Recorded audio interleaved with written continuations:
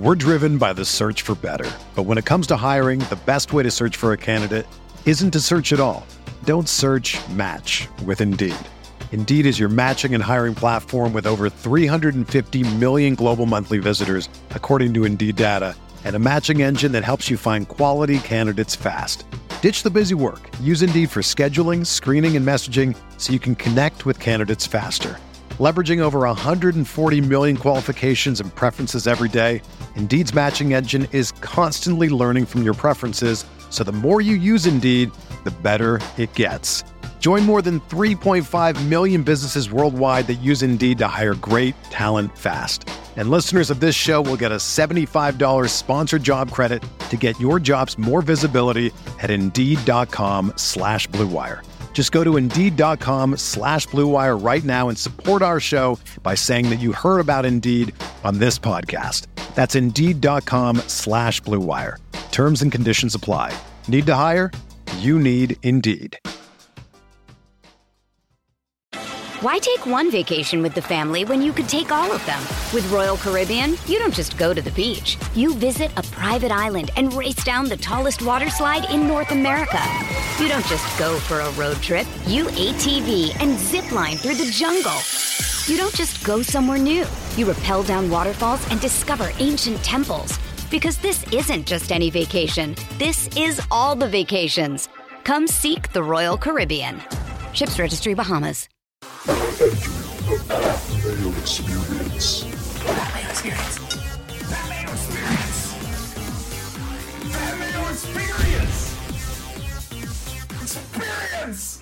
Welcome to the Pat Mayo Experience, presented by DraftKings. Smash the like, sub to the channel, and strap yourself in for a new edition of CUST Corner. CUST Corner, it's CUST Corner. CUST Corner, it's CUST Corner. He's got the hottest takes with the highest stakes. He should be president of the United States, but it's CUST Corner, it's CUST Corner. CUST Corner.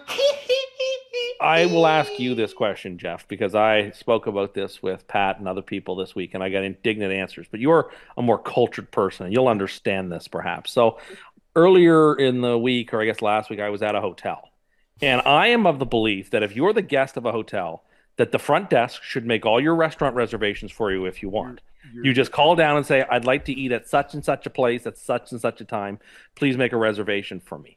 And when I mentioned this to the group that we were in, I got lambasted by people saying, what's wrong with you, blah, blah, blah. Unless you're staying at the Ritz-Carlton and you have a concierge, yes, you don't have anybody who does this. The front desk is not going to make your reservations for it. But it seems to me I'm the guest at a nice hotel. They should be making the reservations for me. The concierge's job is to make the reservations for you. But this doesn't have a concierge. Then you're fucking, when you're staying at the Howard Johnson or the Marriott, you don't get that service. It was a nice hotel.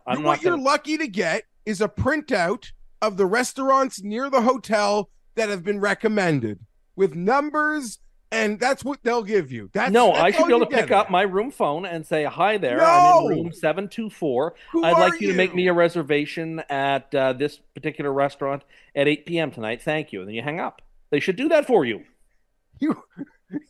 I'm the guest. You're living in some aristocratic period of travel when it was truly, I guess, for only rich people. Now you go on a plane, people are having goddamn pajama parties. So, no, you are wrong. You are wrong. You're unless you're staying at a really nice resort, where there is the concierge and they'll help you get a reservation. You're done. You're toast. You're so out of touch. How is that out of touch? It's their job to look after me as a guest. No, it isn't. It's their job to work the front desk, to sign people in, to give people like you free toothbrushes and free deodorant. Oh, Jeff, Tim stole the garbage bag out of the garbage can at his hotel room. Well, we can't get plastic bags here anymore, so I took the plastic bags out of the ice bucket, out of the garbage can. Oh, yeah, those came What home. does that mean? It's like, because you go to Walmart, they don't even give you bags anymore. Exactly. So anywhere you can score a loose leaf bag? A Lucy. 100%. Like some people buy Lucy cigs. Tim's on the black market for Lucy plastic bags. So what am I? And okay, well, I mean, I am getting the same indignant response from Jeffrey. What It's not I, indignant. as a guest, You have to stay entitled to from the front desk stack. What am I entitled to? What Toiletries. services am I I mean, What entitled to? hotel? Yeah, it depends on what hotel you're staying at. It's man. like a $200 a night type of hotel. Yeah, not expensive enough. In the summer of 2022, $200 is a dump. Because I did a boys trip and literally I thought I was in a jail Jeff, too cell. rich. Okay, well, this was No, not you like... should see. I wish I had the pictures. Paul, yes, you have something to chime in here. Yeah, my sister and her family stayed at the Hampton Inn, and it cost them over $300, and they weren't even in like the nice part of the city. They were on the other side of the bridge. So like $200 is a straight up dump. And why? It's not their job to call. It's not their job to call because you're too scared to call and make reservations on your own. There's no reason they can't to look after me as a guest. I'm the guest of the hotel. If everyone did it, they job. would need more. Like they would have to charge you $250 for that dump. Then go ahead. If you're looking at if you're servicing me as the guest, go ahead. No, they're there to supply you your room key and to give you like. Yeah, if the they're not there. Not there to. If the air conditioner is broke, you can call them. They'll send someone up. You need more towels. Call them. They'll send something up. But to make your dinner reservations at non-hotel restaurants, that's what a concierge service does. And you're probably, I would say minimum per night. You're probably looking at least $750 a night per room for at least that service to exist at that hotel. It might not you're exist probably right. at that hotel. You're probably right. But that's at least probably the minimum threshold for that service. Maybe You're probably right. I'm sure that or there are. some... I'm sure there are hotels that exist that have a concierge service that is cheaper. But I'd say, like, if we're taking the mean here, that's like the low end of pricing that you're looking for. Yeah, or maybe some soup. Yeah, you're 100% right. And to make Tim even angry, you know what the person at the front desk job is? It's to take your request for an extra pillow and then input it into a robot to go bring you an extra pillow. Well, I don't care how it's done. All I care about is being serviced as the guest who's spending his money at a place, and I am asking. Who are you, Dominic Strauss-Kahn? You looking for a handy too? Oh my goodness! I'm asking for the person at the front desk to make me restaurant reservations. Seems perfectly reasonable that request could be given. You're staying at a Marriott Courtyard, buddy. Well, I mean, I would not look down my nose in a Marriott Courtyard. I'm not. It's a fine, really fine hotel. It'll do. Oh no, it's not. It's a dump. You just called it that. You just called it a dump. That's not what. That's in fairness, that is not what Jeff said. But sure, you live your truth and hear what you want to hear. It wasn't a Marriott Courtyard. Although I've been at Marriott Courtyards and I rather like them. Yeah, they also don't have concierge services to make your reservations for you. They have somebody working at the front desk who is always idle every time I walk by. The least they could do for me is make a reservation for me if I ask. And if it's so easy, as I've been told that it takes 10 seconds on the internet. Which it did. Our friend booked you a table where you wanted to go in less than 20 seconds, which you could have done. And your response was, "Oh, I didn't know they had a website." I didn't know they had a website. I didn't know they had a website. What year do you think this is? From the guy complaining the internet's unreliable. Doesn't tell him the time of holiday grocery stores. Well, I have another story too of people advising me not to use the internet for things, but I will leave that for a different corner. Paul has a question. Paul is very invested in this conversation. Do you show up to like a standard car lot and like hand the guy at the booth like the keys and tell him to park your car because it's a valet service? Because it's the same thing that you're talking about right now. I would give them the keys to ask them to park it. Yes.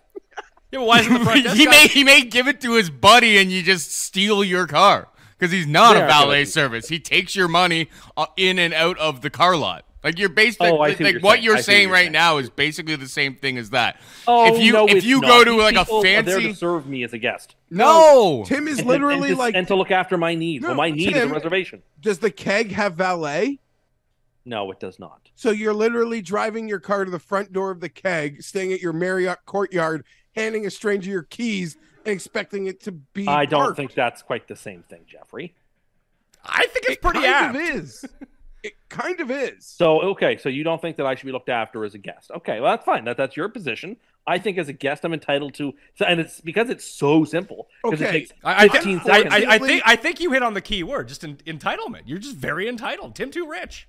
But you're so rich, just pay for better places. Then you can have it. I will agree. Tim is probably like, it's an overriding thought that like for sure today you are getting way less for what you pay for than you used to. And a lot of these establishments, even your Howard Johnsons, once upon a time may have had someone to do that for you. But you would have been like 3 years old. No, he would have been minus 30 years old. Tim didn't grow up in the 50s. Yeah, so I don't know. It just you like watched a movie or something and presume that this is how it's supposed to be. But to Pat's point, no, you're thinking like you're clearing 500, and that might be conservative for getting that sort of service. And not $500 in a nice popular city. $500 in like Indianapolis. Yeah. It might make you a place at the shrimp cocktail place, Elmo's. Or people in Indianapolis just getting the shoulder from Jeff. Yeah, but I mean, $500 in New York. Not a nice place. Somewhere like Indianapolis. $500 in New York, LA, downtown Toronto, San Francisco isn't the same $500. If you stay I guarantee you, if you stay at the Royal York in downtown Toronto, you would get that service.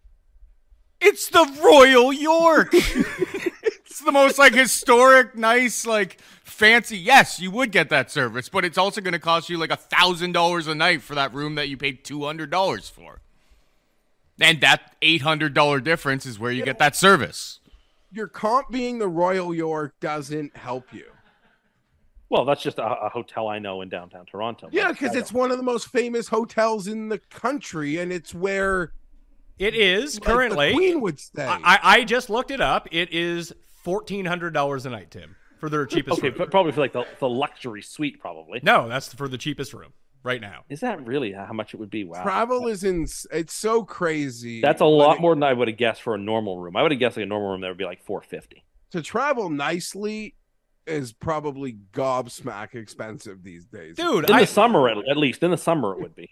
Dude, actually, I got that right. The cheapest room is $1,400. Wow. You can buy more. You can buy more. It's a very nice hotel, but they'd make you a reservation at Soto, I promise. Yeah, but they probably wouldn't make you a restaurant at some like trash place that Tim wanted to go. They're like, thank you, sir. We're not going to make you reservations at Steak and Put Stein. it this way. The best you're getting at the places you're staying right now is a printout with about 14 restaurants on it, and they'll say, choose your own adventure, sir. They might circle it with a highlighter for you, like with a map of you are here, and here are some restaurants that you might enjoy, sir. Well, that basically ended up what was happening because I felt shamed from our conversation and then didn't make the request. But had I not run it through my support team first and just acted upon my own instinct, I would have asked them to make me the reservation. And maybe they would have. I don't know. We just said it's nothing that anyone you asked would have done at that hotel because we understand the job of a front desk clerk at a hotel. That isn't their job. A concierge, that would be their job, which they didn't have. I put myself in the position of the person at the front desk, and I thought to myself, were I that person, would I want to do that? And I would say yes. No, you wouldn't. You won't phone any places to make reservations. How would you do that? I don't understand. Like, why aren't you calling the front desk and why aren't you calling the guy at the front desk and getting 2 tickets to Billy Joel? Well, if I were going to go to a show or something that evening, I would have called down to the front desk and said, could you get me 2 tickets to whatever? Yeah, we did that. I've done that before. You have done that before? I've been to places before, like where my dad has gotten hockey tickets from the front desk to Montreal Canadiens games, for example. He just says, "Where can I buy them?" And the guy just it was just a front desk clerk. It's like, "We got some here. It's so many dollars." Okay. No, that isn't uncommon in like Toronto. Like they have, and if guests want to buy this, like before, your sub hubs, they would. Yeah, this is a thing that happens. But I was more being okay. Facetious or justice position? He's taking the justice of position, Tim. Well, Juxtaposition? Did I get Yes. Yeah, that's correct. Juxta Position. Juxta. Okay, I feel like Sal Governale the way that all played out. I mean, Jeff was too afraid as a kid to call 1-800, what the hell was it? ABCDEFG for some hooked on phonics. Remember those commercials? Yes, No, I don't. This all goes back to your fear to speak to anyone on the phone. Well, I'm just not comfortable doing it. No. You're uncomfortable but I have saying, to do it "Do you have now a because I lost table a for-" bet. Because It's Xander really- couldn't win for me. I have to now do it. Yeah, that's a part of the bet now is they're one and done. When Tim loses, like he does every year, part of the stipulation is he has to call the restaurant and make the reservation. You know you could get away with it by just booking online. I don't know how to do that, though. Like, I don't even know that this place has a website. I would make Tim. Well, I guess your order would get screwed up. That'd be the problem. But I would make Tim like order Chinese food. But then the order would be bad. Like, I wouldn't trust him to handle the group order. But Tim having to like talk to a restaurant about like an intricate delivery order would be. It would be horrific. I do appreciate the stated goal to break this up into 4 shows is that the 2 shows were just too long. But now we're just making each of these shows the same length as normal shows. And now there's double them. So I kind of want to take some credit here. I was having some issues with my coffee machine. It wasn't working correctly for me. And I went online and looked online how to clean it, how to descale it, how to do this fix, that fix. Nothing worked.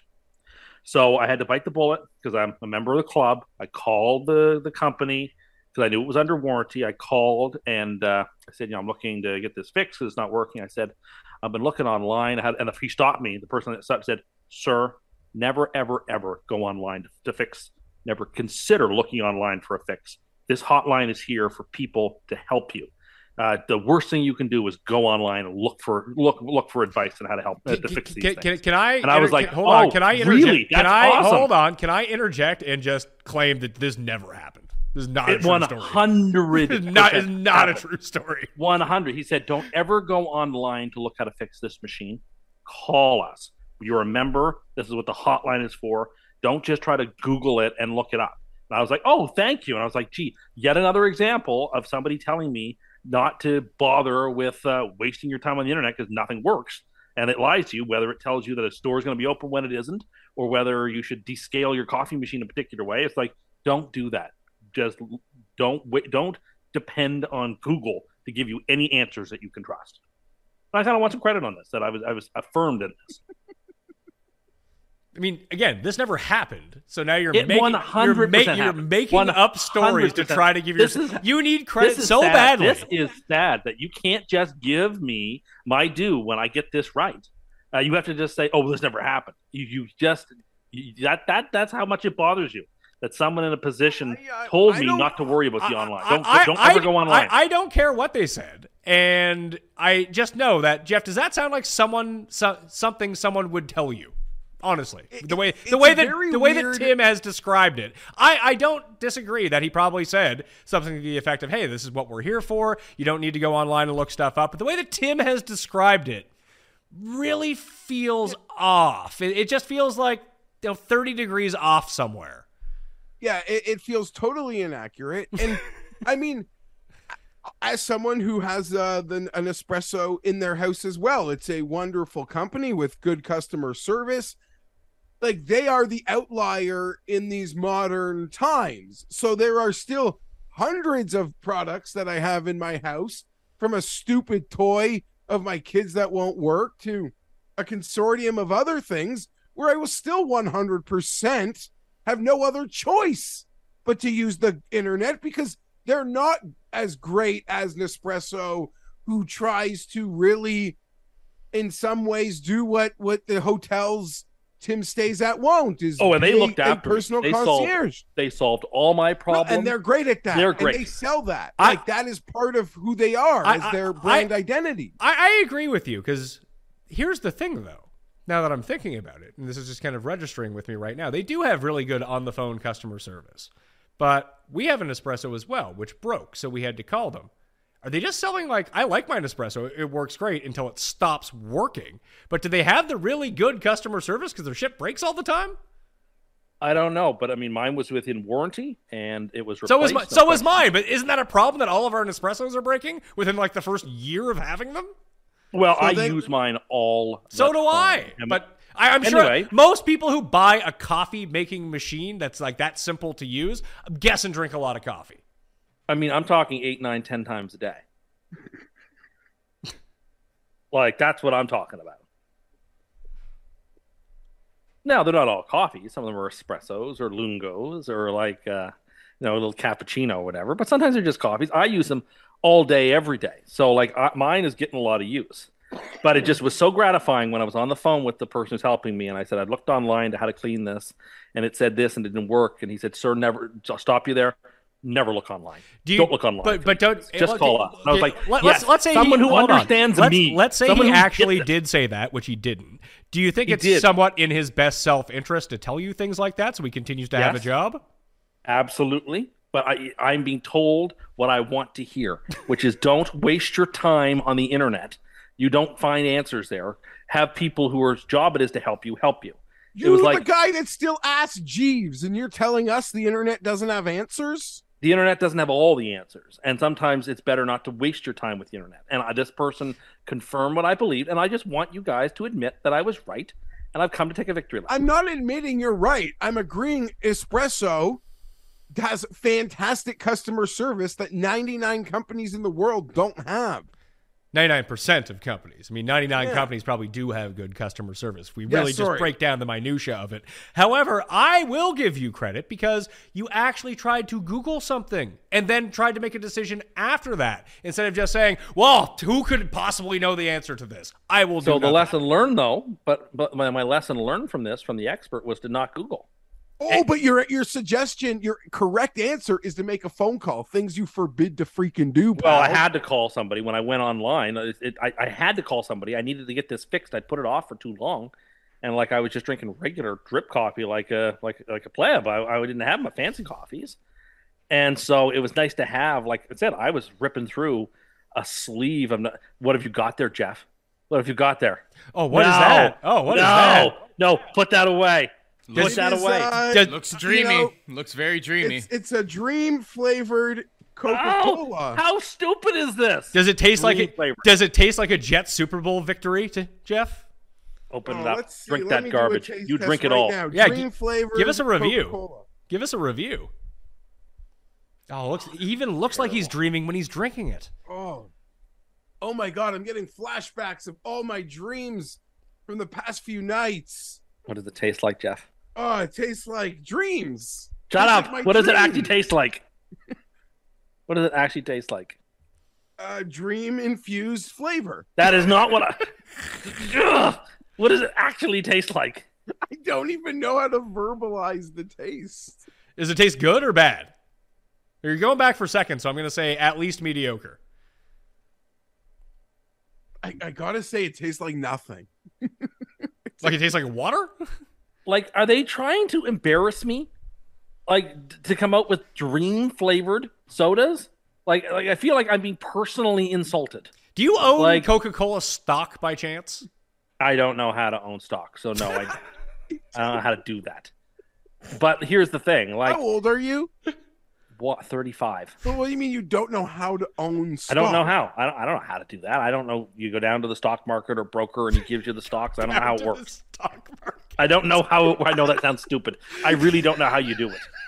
Like, I suspect it's probably all online these days, but I know you get the pieces of paper that are shares. And like, do you go see your broker and he gives you the shares, or does it all done digitally? I really don't know. I'm sure there's an effective way to do it. I don't know stocks. I don't have stocks. I don't understand them. Anyway, I don't. But that's true. Like, there are shares you get. It's like those little pieces of paper. Like, that's what a share is. It's not an NFT. It's not just this thing that floats in the interwebs. Like, it's an actual thing that exists. Like, if you join a golf course, they give you shares in the golf course or something, right? Like, that's a piece of paper that you take home and put up on the wall or whatever. So I mean, I'm sure you could do that with your stocks in some way, shape, or form. I really don't know whether your broker gets a digital copy and then gets a hard copy too. Like, I don't know. Like, I know that's at least back in the day when you had a stock portfolio, like literally your stocks were kept in a physical portfolio. Now, I don't doubt that there still is physical portfolios that you put stocks in, but then there's also like digitized versions of it that people buy and sell. Like, but I don't know. I'd be the first to admit I really don't quite know how the stock game works and how you go about it. I don't have the stocks. I don't know it. But you think that Dream Cola is a personal attack on you? I'm starting to wonder. Pixel flavored cola. No, it's not main character syndrome. Stop that. Like pixel flavored soda and space flavored soda and dream flavored soda. And they know how much the fans hate these sorts of stuff. And like how we find it insulting that like we feel like I'm being told, oh, my choice of drink isn't good enough anymore. Well, if you're such, hold on. If you're so fucking offended, why don't you stop drinking it and have some protest? But no, you and your bunch of fucking crony loser fucking friends are just gonna be drinking 20 Diet Coke a day until you fucking die. And it doesn't matter how many space or galaxy Cokes that come out. And then, oh no, we're still gonna be fans. No matter how personally insulted and triggered we are the entire time. You're never gonna fucking stop. You're addicted. At some point I might just say, enough's enough. Buddy, that pallet train that pallet train of DC cans will never stop on your front porch. I might say, you know what, that's it. I need to switch to PC brand Diet Cola or something. I've just taken too much of a hit. Are you going to give a review of Dream Coke? Can we film you this weekend? Can I get you a Dream Coke and we can film one of your reviews? We did that last year on the trip. We did that for the Mac Chicken, that like the spicy breakfast Mac Chicken that we had. There's a new McChicken in Canada. Well, hold on, Jeff. If you recall Tim's review of the McChicken, he said it was just, it was very good that they put the cheese on the bottom of the burger, not realizing that he was holding it fucking upside down. It's an English muffin. There's no top or bottom to an English muffin. On that note, they've introduced a McCrispy. I saw that. Don't think I didn't see that. Which is $1 more than the McChicken. Well, the McChicken's not crispy, right? It's like it's breaded, but it's not crispy. I saw that. But yes, if you bring a Coca-Cola Dream Coke, I will do the food review this weekend while we're away on our golf trip. I'll provide an unvarnished review. Can you provide that objectively? Are you just automatically going to hate it? I will describe I will be as objective as I can, as much as any person can. I'm not going to lie that I'm going in with a preconceived bias. I won't like it, but I will nevertheless give it an honest appraisal. Not to deviate like too far off or to go inside. Yeah, we wouldn't want to do that. World too much, but you guys have your big golf event coming up. Your Ryder Cup. Yeah. Ryder Cup. You guys are on the same team. Like, does someone assign, like, Tim's struggling, let's go bring him a cold DC right now? Well, like, Tim's the captain, so he's the one who should be doing that for everyone, but he doesn't. Bad captain. Made bad picks, too. First, you're calling me a bad captain. We haven't played yet. So well, you don't know that. Technically, by Secondly, the time... I drafted a team. When you did the odds, our team is favored to win. Yes, so I drafted our team is favored to win because we lost our worst player and they lost their best player after the draft. I drafted a team that is going to win, that is favored to win. I feel good about it. So, good captain. Essentially, Jeff, what happened was we drafted teams, and I criticized Tim's picks at the time. Although he drafted me, I felt like there was a spot in the draft where he could have made us like a super team and decided to not go that route. But he ended up drafting a guy whose handicap was like 37 as the very last pick. And they drafted a guy whose handicap was like 6. And then both those guys fell off, and the guy that we replaced the 37 handicap with is like an 18 handicap, and the guy that they replaced that handicap with just didn't get replaced. So he was their best player, and now he's no longer there. Yeah, it's 14 of us all together. All setting up for Tim to be a captain and field of glory. I can't wait to lift that trophy for the 3rd time in a row. This year, the captaincy has fallen on me. We rotate the captains through. Captaincy has fallen on me this season, and I can't wait to hoist that trophy above my head in victory. And people spend the whole year saying, "Good work, Captain. Good job, Cap." I call myself Captain Clutch. That's the nickname I've given myself. Well, unfortunately, that's what Bob Weeks started calling Corey Connors. Corey Clutch? Yeah, well, it was actually Paul Clutch Eisinger Connors. will tell you. As Paul Eisinger will tell you, he's the one of the best putters in the field. So I want to have one of those captain's hats and like a pashmina with the anchors on it. Well, when it's like October football and you guys are getting together, you would expect someone who was on your team to refer to you as Cap? No need. I mean, if they wanted to once or twice, I wouldn't say no. I will be so happy to live the glory days of the year I took the team to victory with my captaincy, and I'm very excited about it. A lot of pressure on my shoulders, too. If it ends up being tied, the two captains have to play a one-hole winner-take-all match at the end of 4 days. And I really hope that responsibility doesn't fall on me because I hope we win. But if it does fall upon me, I'm going to win. I've got this 2-wood all ready to roll. I'll just hit a nice baby draw over the right-hand side of the hole on 18. I looked it up. Hit like this little baby draw and then just sort of sling in a sand wedge. And next thing you know, 2-putt par, and we hoist her. We hoist the trophy for victory. So, Jeff, I think I made mention of this to you the other day, that we were playing some dogleg lefts, and Tim's miss with his 2-wood is like duck because he's the lefty. It's just right, yet he refuses to pull out a driver or any other club on these holes, despite knowing that it's like 50-50 between like okay drive and completely in the right woods. He still pulls it out on these dogleg lefts every single time. Yeah, I don't understand. I would just hit it up there as far as you can, Tim. Yeah, that's been my advice the entire time. He is facing the worst guy in this, and this will already be concluded, and we'll have the results by the time people are actually watching this. So follow along live at the PME, I suppose. He is I made the odds for each of the first 3 days of matches, and he's a minus 300 favorite over the worst player.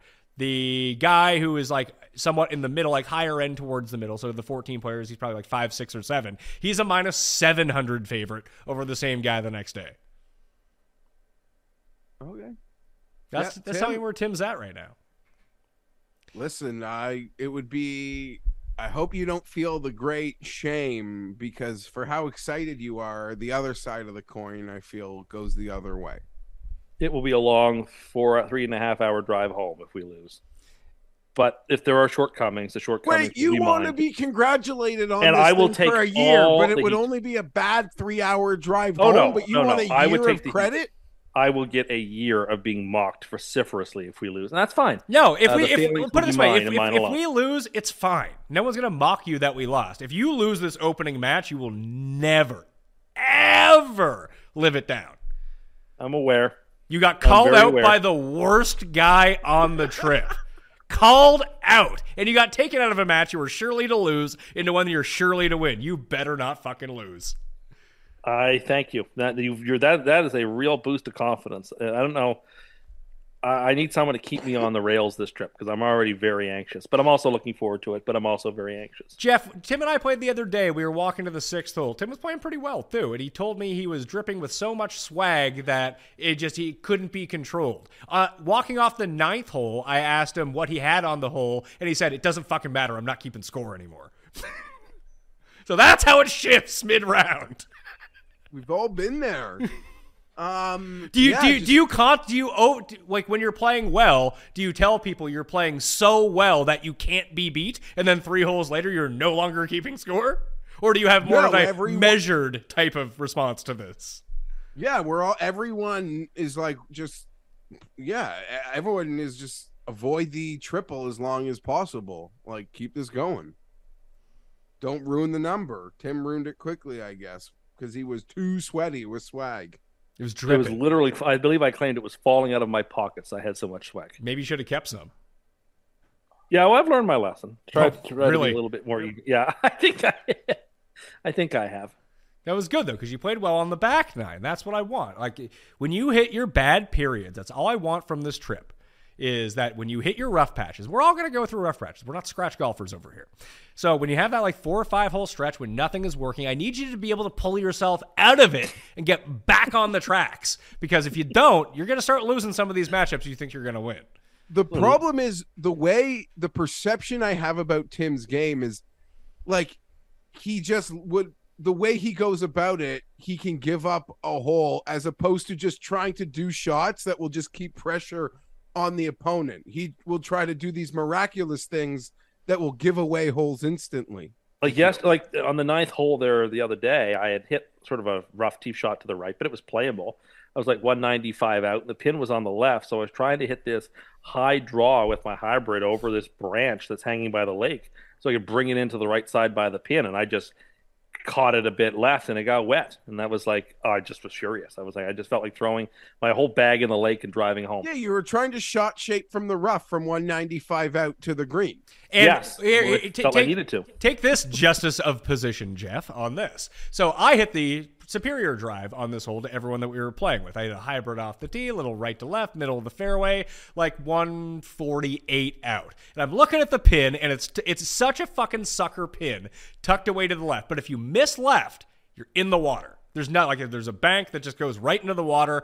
It will take your ball if you miss hit it at all to the left. And like a coward, I hit a 9-iron in, trying to aim at the center of the green, but like I had that don't go left swing, and I missed the green to the right. Hole high, missed it to the right, because if I was going to miss, that's where I wanted to miss, to take big numbers out of play. And I'm playing well at the moment, much better than Tim is, especially that day during the score. And I have chipping in for birdie on that hole. You know what that doesn't give you, Tim? An opportunity to do when you're in the water trying to hook it over the water to a sucker pin.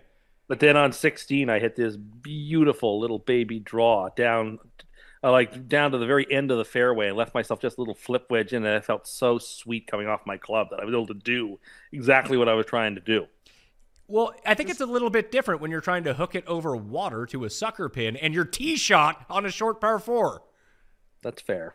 Like, no one's scratched, so you just stay in the hole because anyone can. Well, a couple of guys we're playing with are just about scratch these days. Pat's getting to that point, and our friend Mark is getting to that point, and our friend Tim is nearly in that point.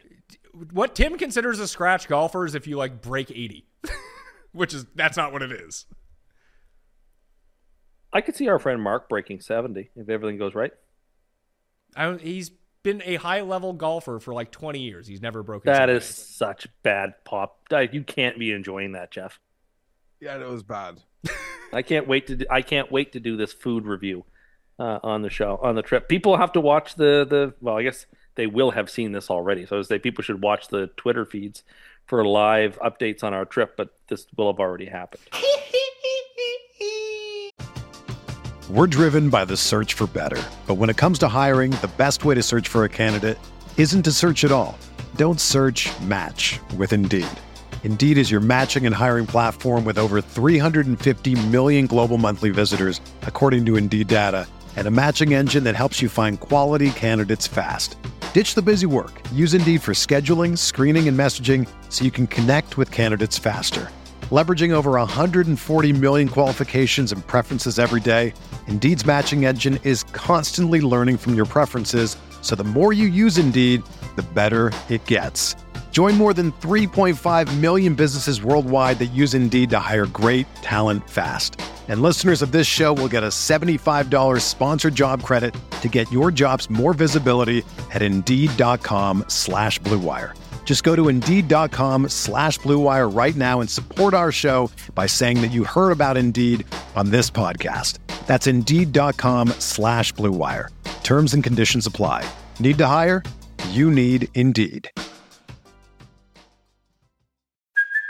Hey, it's Kaylee Cuoco for Priceline. Ready to go to your happy place for a happy price? Well, why didn't you say so? Just download the Priceline app right now and save up to 60% on hotels. So whether it's Cousin Kevin's Kazoo Concert in Kansas City, go Kevin, or Becky's Bachelorette Bash in Bermuda, you never have to miss a trip ever again. So download the Priceline app today. Your savings are waiting. Go to your happy place for a happy price. Go to your happy price, Priceline. Why take one vacation with the family when you could take all of them?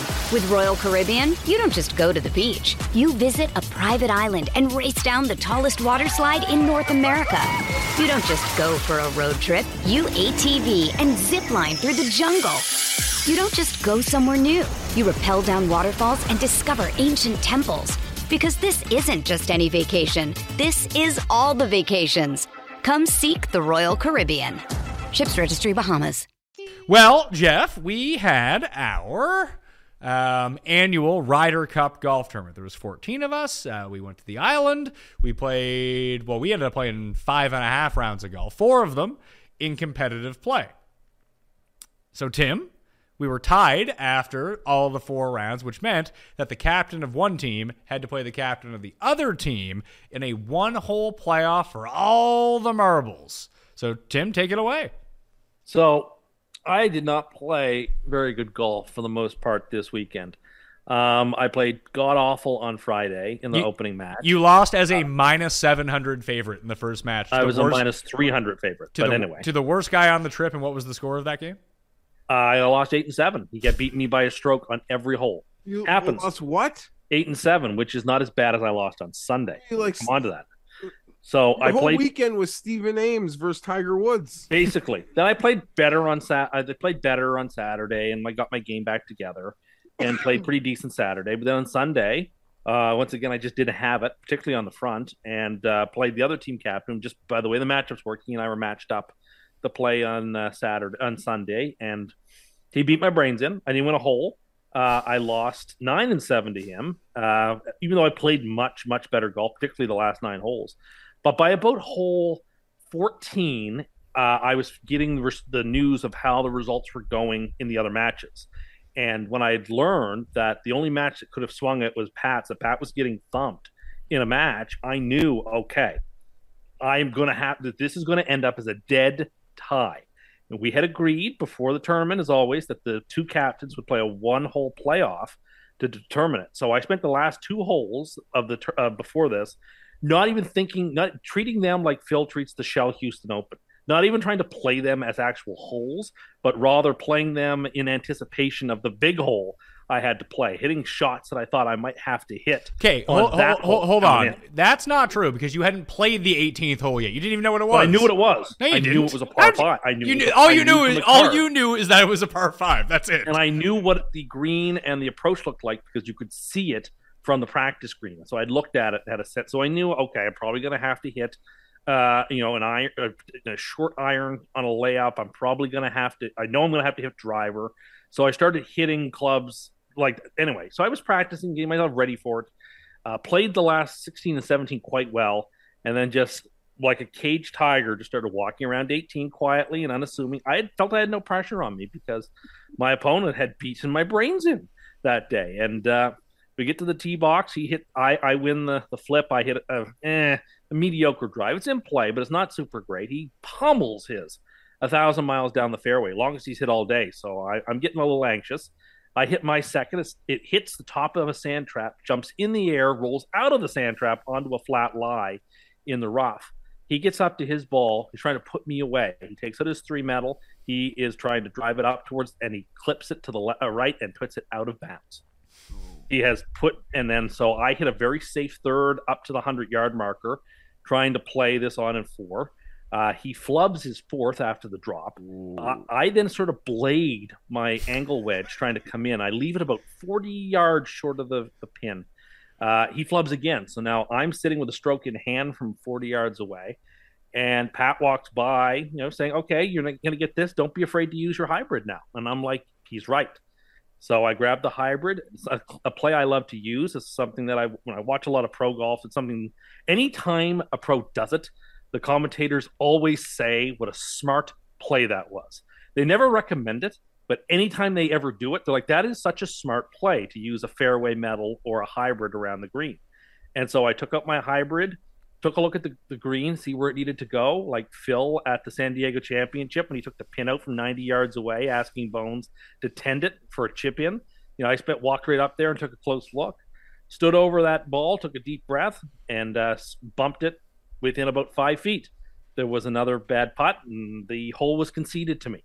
And despite it all, despite the 14 people following me up the green, like this is the Open Championship, we're on the 18th hole, and people vociferously expecting me to fail, when the moment was biggest and when the stakes are highest, as usual, I came through. Now, I don't know. I mean, I'm sure people would like me to know, how do you get this clutch? How do you teach clutchness? I don't know. I guess it's just something that you're innately born with. Paul has a question. Did Tim wish the guy who shanked it in the woods good luck? Oh yeah, yes he did. We wished each other good luck. I know what happened. We wished each other good luck on the tee box in a gentlemanly way. So the guy that you didn't win a hole off all day makes a 9 on the playoff hole, and you come through in the clutch. I'm proud of you. Our team won. Thank you. It was a Len Matisse, Mike Weir situation. Like, congratulations. Congratulations, Captain Tim. You now get to, Captain Clutch. 6 years recounting your captain's glory. Every time any sort of tense situation is happening in your matches, you can use this as an anecdote. This is Al Bundy. This is Al Bundy scoring 4 touchdowns. Or in high maybe school football. You're so clutch, you could even suggest that you play playoffs, and the other team will let the captain concede the playoff to you next time because you are so clutch. The guy made the mistake, and that's how you win. And you played it smart. But I'm happy for you. Might have been funnier to hear all your line scores and then to hear you making the 9 on the hole. But no, listen, you looked like it was a great achievement. You in a rocking chair with that trophy. I was proud of you, Tim. Thank you, Jeff. Thank you. I appreciate that. Yeah, I haven't got a lot of top tier sporting event moments in my life that I've accomplished, but winning a big 4-man playoff by myself on a playoff hole with everybody watching and all the pressure on me, you can't replicate those butterflies and you can't replicate that feeling. And I'm going to be savoring this accomplishment. So I have the question everybody in the PME universe wants to know. How did you reward yourself? Well, we had to drive home right away, so I couldn't reward myself instantly. But let's just say that night for supper, I enjoyed some pizza delight. Oh, you got pizza delight after we stopped at Wendy's on the way back? I had to have some pizza delight to celebrate. I only had 2 little JBCs at Wendy's. It wasn't a meal. It was just a little snack. So you didn't have any lunch?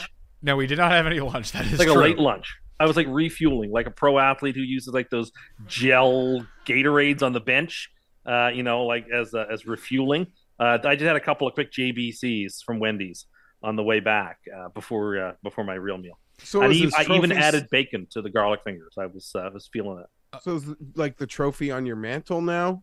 So I don't carry the trophy. The guy who runs the tournament does, but our names will all be engraved on it as the other years have been, with the little C by my name for the captaincy. And it will go down in history as at least the only, maybe the only ever time. Even in the history of the Ryder Cup, I think they only tied once in the history of the Ryder Cup. It just doesn't happen very often that when you play this many rounds of golf, that your final result should end up in a tie.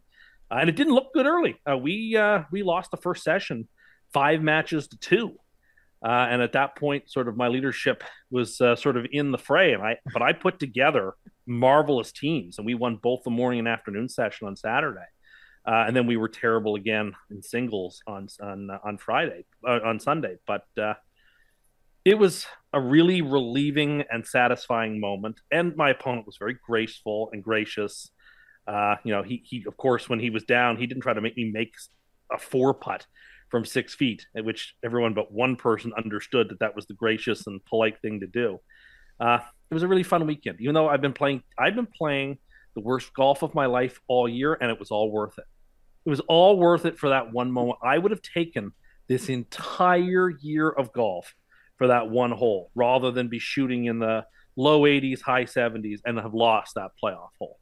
I'd make that now. Maybe that's because I'm just a team player, and I like to thrive under pressure and like to be known as a clutch guy. But either which way, it was a perfect capper. And you're lying too. You're lying too after getting lucky on your second. Mm-hmm.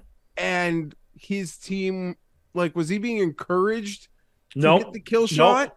No, I looked over, and he's not a big long hitter, but nonetheless, he's in the dead center of the fairway, and it's a pretty wide hole. Even a bad miss from as good a drive as you explained leaves him in a real a good miss that even if he duffs it, but it goes straight like 140 or no, 50. Here's the thing. So there's only one place you couldn't miss is where he missed, and he's not very long. But as a part of this par 5, it's like pretty flat all the way, and then probably 170 out from the hole to around like 120 out from the hole. There's this huge gully that you can play out of it, like it's fairway or it's rough or fairway down there. It's not out of bounds, but you really don't want to be down there.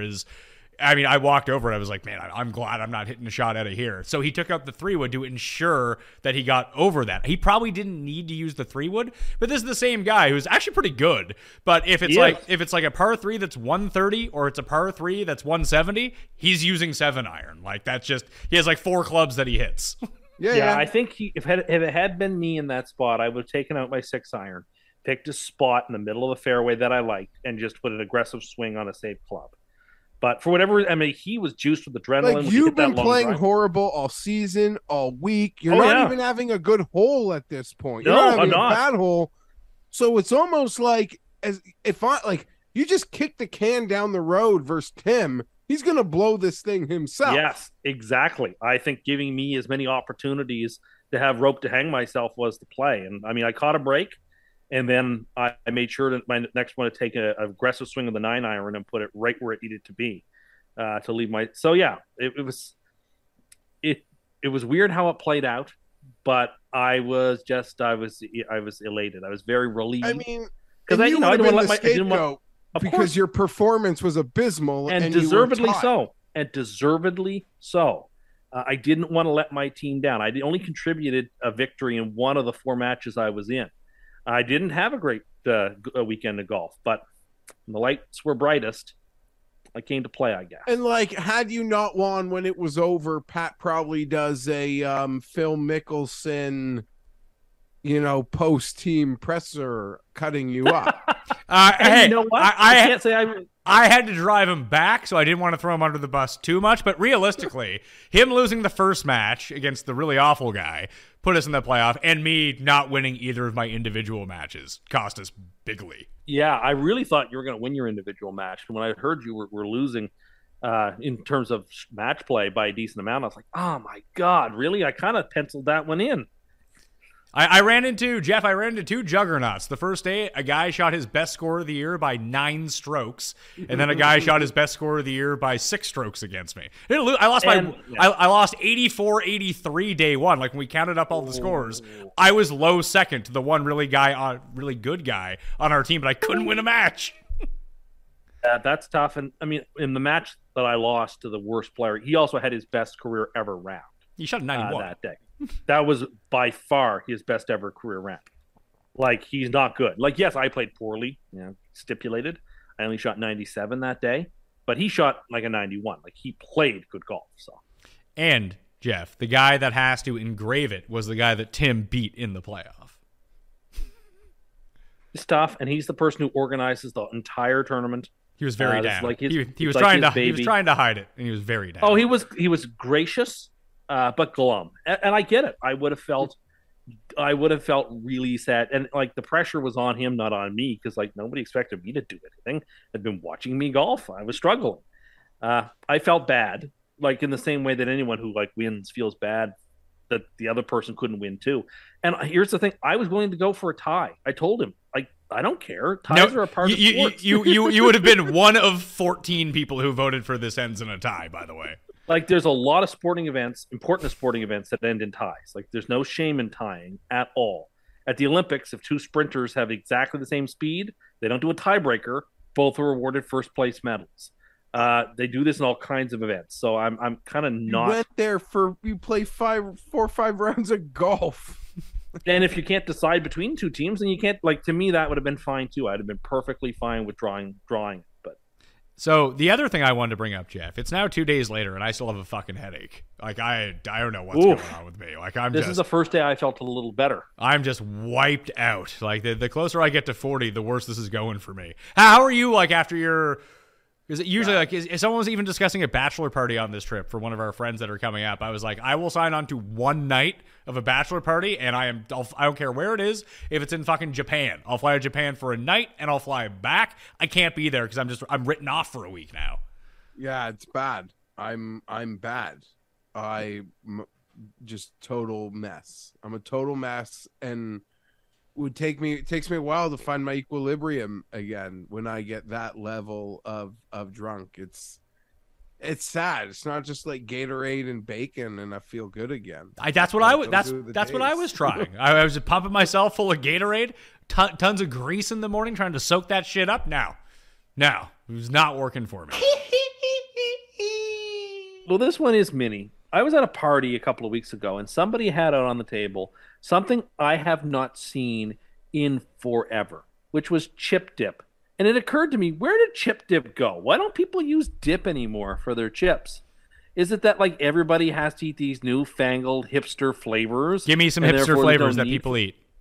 Oh, like you go to the grocery store now, and there's like cheesy garlic bread, and there is like various like international dishes that potato chips are flavored like, and there's like fries and gravy. It's like one of them was like a tandoori chicken, like which may be perfectly delicious, but I don't want that as a potato chip. Or like anyone who goes to a grocery store knows if you look down the potato chip aisle, there's all kinds of like unusual. Doesn't mean they're bad. They're just unusual flavors that you wouldn't anticipate. And like dip, and so I was at this place and they had the dip for the chips with plain chips, and I was like, this is so much better than flavored chips. This is amazing. What has happened to chip dip? And I went looking the other day for it. There's only like 2 or 3 kinds in the store. And I was like, when I was young, there was all kinds of chip dip, and it was great.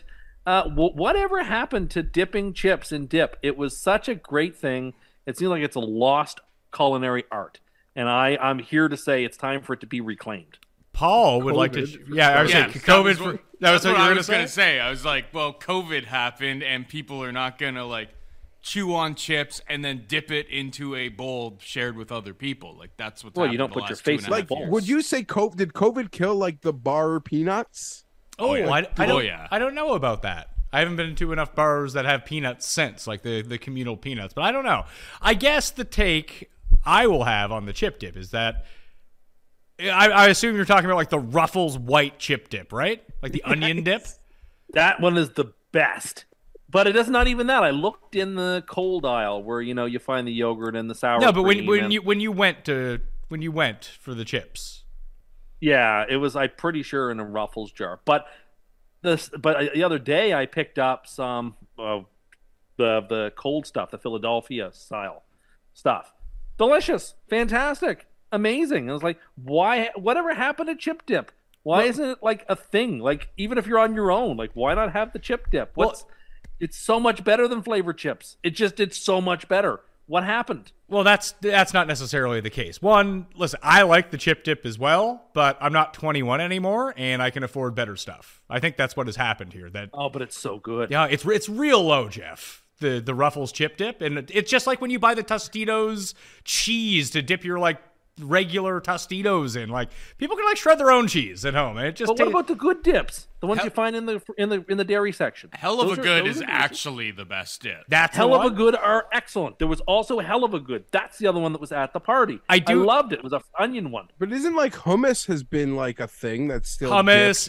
You have to think about the prevalence of guacamole now over chip dip for a lot of this stuff. The high-end salsas that you can buy and put out as a dip for a table, or even just put it on some of those chips. But like realistically, the only chip that you're dipping is going to be like the regular chip. And frankly, Ruffles regular chips are really the only ones that you want to go to because they have the sort of thickness that can actually withstand dipping it into something without breaking.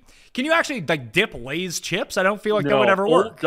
The Old Dutch rippled ones. Yeah, but the Old Dutch aren't big enough is the problem. Like Ripples, like you get a big bag of regular or regular, as it should be called, Ruffles chips. Like they're big. Like they can support some solid dip on them. 100%. But that's it. But just think about, you talk about like the new fancy flavors. What about just regular flavors that have been around for ages? Like I would like to know the breakdown. Unless you're having a party with like children, that I mean, are people even getting regular chips anymore? Are they getting like Doritos, or are they getting barbecue chips? In Canada, all dressed chips, ketchup chips, all like those flavors have been around for like 50 years at this point. Like people are accustomed to those. That regular chips just aren't around, and those are the only ones you can dip. What do you think, Jeff? I don't. I guess my question to you, Tim, is: are you turned off by chip flavors as you are, like when things that aren't supposed to have flavors go with extra flavors? Not as much, because there's always been like a somewhat variety of chip flavors, and I got no problem with people playing around with flavors. Like I was annoyed last year when like Lay's made an all dressed, but they were just using the all dressed seasoning from Ruffles and throwing that on the Lay's. That seems stupid. Yeah, I bought some of those bags they weren't that good. were like they weren't good. It was like a combo of barbecue and their sweet chili heat Dorito, but I ended up couldn't taste either of them. Yeah, and then it was like it was Cheetos and ketchup chips, and they just didn't taste like anything. And some of like the international flavors, I've had them and think they're pretty good, but never got them again. Just that they're not my usual go-tos. And neither were, I mean, I like plain chips. They never have been my go-to either, but at this party, it was like I was reintroduced, you might say, to plain chips and chip dip. And I was like, you know what? This is where it's at right here. I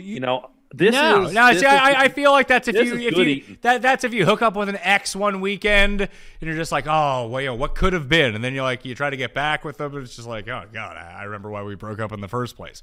Chip dip, I could sit there and that's also the part of it too. Like if you like a chip, 2 chips, that's fine. You have like 20, 30 chips with the chip dip, you start feeling really bad. Not even just about yourself, because you will do that too, but like physically you will feel bad just because at this age your body's just not used to consuming that kind of stuff. Yeah, don't be buying that and storing it at home. Yeah, like go that's bad something real you quickly. have at a party, but like do not get in the habit of having like a jar of Hell of a Good and a bag of Ruffles chips every week. That's worse than fish and chips. How many? I would say so. How much do you think a jar of Ruffles chip dip has for calories, Tim? A jar? I mean, it takes a while to get through a jar. Oh, you could eat one of those jars in a sitting. I guarantee you. No, because you wouldn't have enough. You'd have to eat like an entire bag of chips. Even then, I don't think you'd get through a whole jar. You don't think that you could eat an entire bag of chips in one sitting? Really? Oh, I'm not saying that I could. I'm not saying I couldn't do that. I'm saying that I don't know that a whole bag would take care of a jar of chip dip. If you really loaded it up. I guess. I mean, you don't want too much. It's all about proportion and ratio. I mean, I don't know. A jar probably has like 400 calories in it. Huh. How big is it? All I'm seeing is just for 2 tablespoons of it, it has 60 calories. How many tablespoons do we think are in a jar of Ruffles? Yeah, probably like 50. How many grams? 50? How many grams is 2 tablespoons? 33. 33. I would say that's probably. I bet you it's like 500 grams. 500 grams? In an entire jar? That would be my guess. Well, that would make it 1,000 or 900 calories. It feels like it should be more than that, though. Sounds about right. A lot of fat. Yeah, sounds. But you're eating it with a bag of chips that also has 1,000 calories. Well, there's that too, right? But I'm saying for people who are, football season is about to be amongst us, and maybe for week 1 you get together with a bunch of friends and watch the games. You're watching that Thursday night game. You're like, what do I want to bring to the football watching party? No. You don't bring that shit over here. You show up with a bag of chips and chip dip. How often did you bring over chips last year that got eaten? Just like when you brought over that fucking Halloween candy that no one ate that rotted at my house. And not many. But I'll tell you what, you bring that bag of Ruffles original chips and you bring a dip, and some people at that party will thank you. They're like, you know what? This was really good. Thanks. It's like, I haven't done this in a while, and I forgot how awesome this is. And, this is a lost art form. And most people will be appreciative of your efforts. And I'm telling you, chip dip shouldn't have gone away. Don't know why it's gone away. Like to see it resuscitated. Times, what did I say it was? 90 or 60? 60? Yeah, it's got like 800 calories in it per jar. If one person ate an entire jar to him or herself, sure, but that doesn't happen. as a rule. I feel like it's going to be the same people who are just right around that because you get the one in you, and then it just keeps going. I'm telling you. Well, this is it, right? That it's hard. I mean, but you'll run out of chips before you run out of dip if you're smart. That means you've eaten a lot of chips. Yeah, if you just like have a cereal bowl of them. When was the last time you had a cereal bowl of chips? Yesterday. Really? Yes. No one's believing that for a second. Okay, well, that's just true. I had a cereal bowl of Ruffles chips and some dip.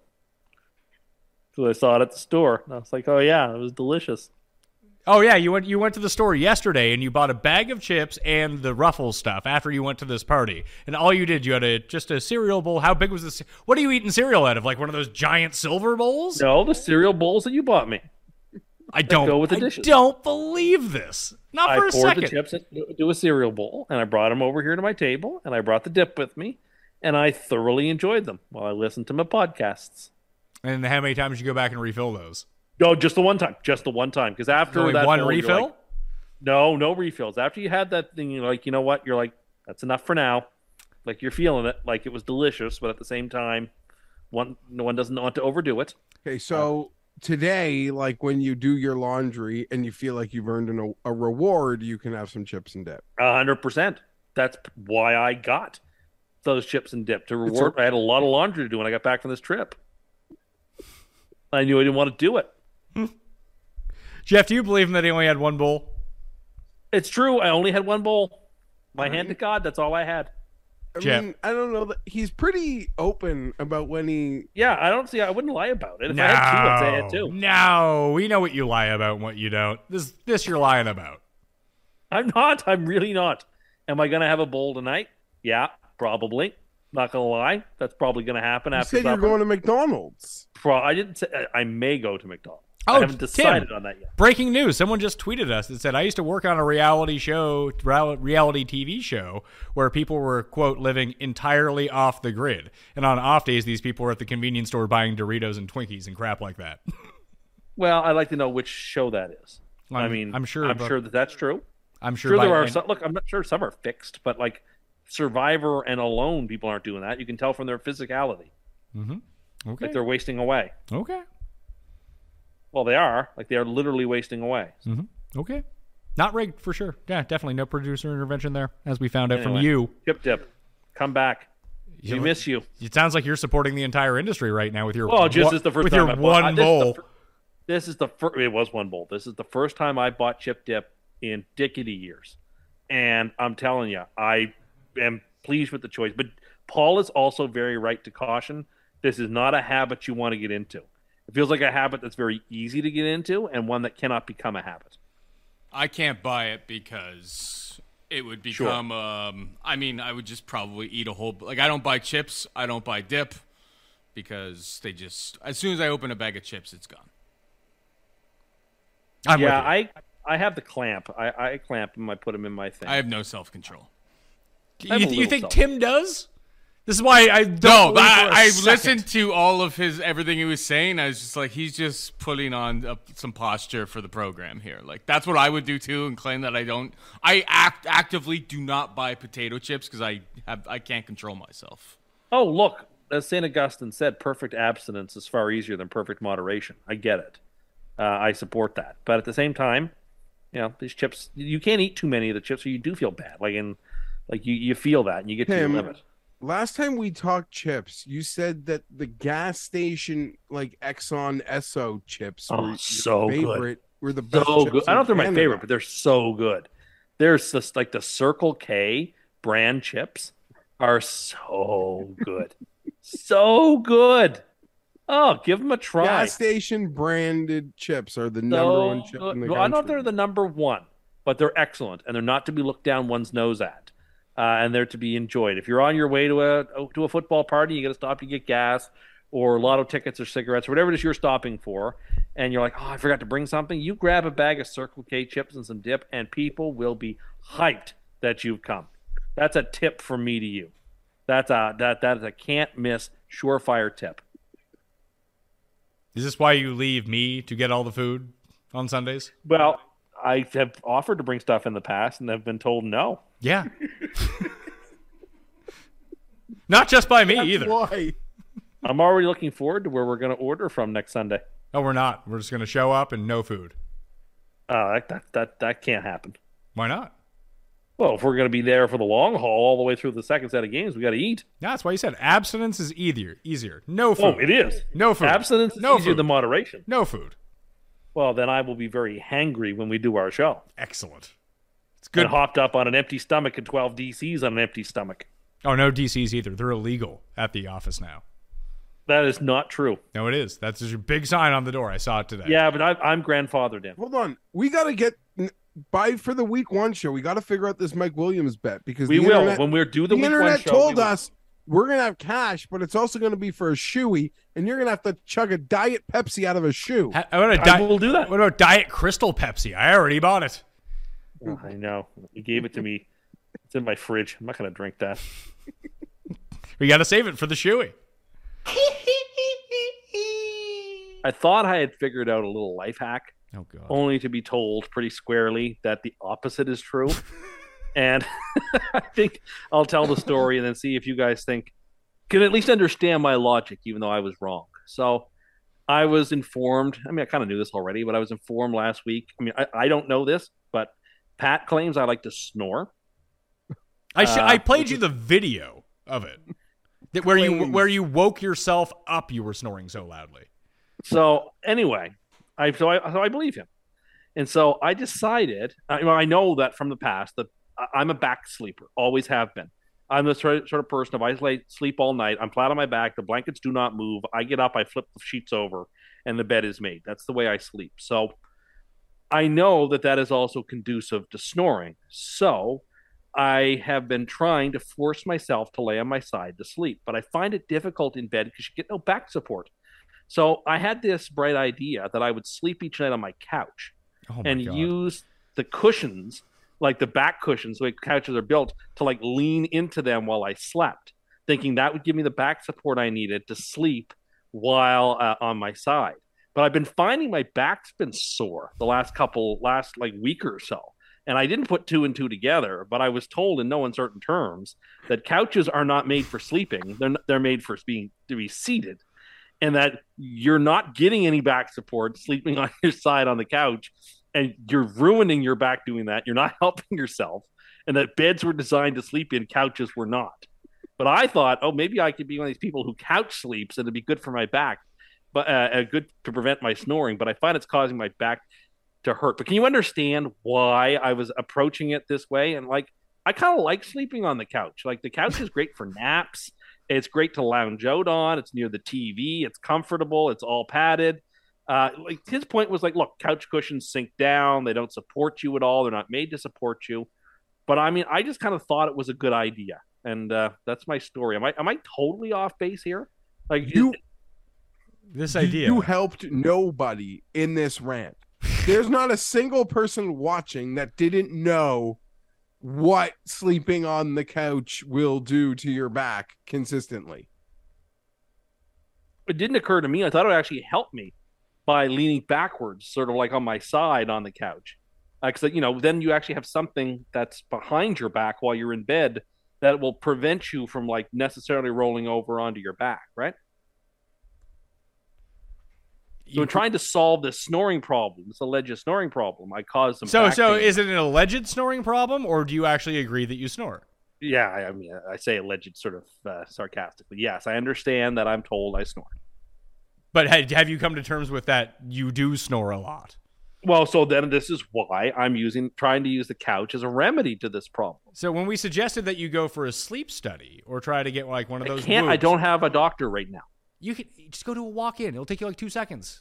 Well, this is what I was told last night as well, but I never used a walk-in. I don't know how the walk-ins work. Hey, do you want to foster a guess how a walk-in clinic works? I don't actually know how it works. Just maybe you know what? Well, let's you and I and Jeff and Paul, we're gonna do an experiment here. All right? No wrong answers. No laughing at anyone.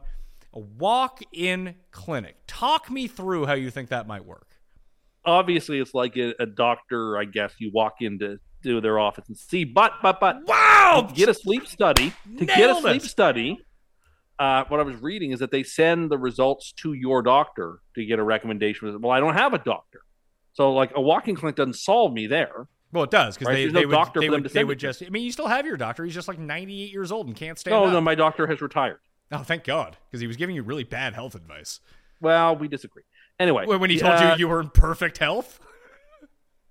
Look, my point is I don't have a doctor right now, Just and so I didn't know how to do. Just go to a But then walk-in. they don't have anyone to send the doctor's thing to. You can send it to them. It's easy. Send it to. I just say send it to the walk-in. Yeah, send it to the doctor. At the Send it to the walk-in. Yeah, that sounds. They'll send it to the doctor from the walk-in who referred you to the goddamn sleeping place. And then I just walk in again. Yes, it's a walk-in. Yeah. Oh, I don't know if walk-in it's usual clinic will have doctors your in the results. walk-in. I don't know how the walk-ins work. If it's a rotation of doctors. Yeah, I mean, there's doctors who are stationed there. I mean, like I used to go to my just in Toronto. It was much easier because they had not necessarily private walk-ins, Jeff, but I didn't want to get a family doctor while I was up there, so I always used walk-ins. But hey, you go schedule your appointment, just show up at the time. It's great. Yeah. Same people every time if you want to. So we just go to yellowpages.com and then call them and see if it's okay to walk in. Or just walk in. Like, Tim, you're going to probably need a doctor's referral to get the appointment.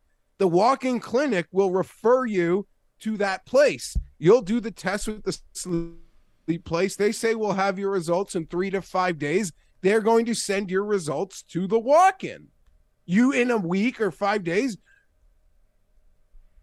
book an appointment, walk back in the walk-in. I think you'll be okay, but I didn't realize that I'm back to the sleeping on the cat. Like, no life partner has kicked you out of your bed to send you to the couch. You have voluntarily gone to the couch. All my life, I'll get up at like 2 a.m. and either go sleep in my chair or sleep on the couch. Been doing it my whole life. It's just like a change of scenery, because couches are incredibly comfortable. At least mine is. But what's wrong with your bed? Nothing. I get couches being comfortable. I get chairs being comfortable. There's sort of like this guy code thing. Or I don't want to say it's guy code. It's a common practice. Mattresses are one of those short list things that you shouldn't cheap out on, that you probably should spend. Well, I guess people will debate that because now you got your $200 mattresses in a box. Hey, invented by NASA. Well, I believe sponsor this show, Jeffrey. They used to sponsor the show, but I think the code still works. Helix.com/Mayo. I got my Helix in the box. No, I have one too, and it was fucking amazing. Amazing, but would you use that as your primary mattress? Yeah, I mean, I got the $2,000 one because they sent it to me for free. So I was like, I asked them, I was like, "You're gonna send me one for free? Can I get is there a price limit on this?" They're like, "No, get whatever one you want." So I spent I didn't spend $0 on it, but it showed up in a box. I think it's a $2,000, $2,500 mattress. It is fantastic. I like my mattress. Don't get me wrong. Doesn't sound like it. You can't like your mattress if it's sending part of my you to logic, other places. Part of my logic was I thought I'd get the back support on my side from laying on the couch. What type of mattress do you have, Top Cat? A Serta. Serta's kind of cust. How old is it? Serta's kind of cust. 3 years old. Okay, then you're fine.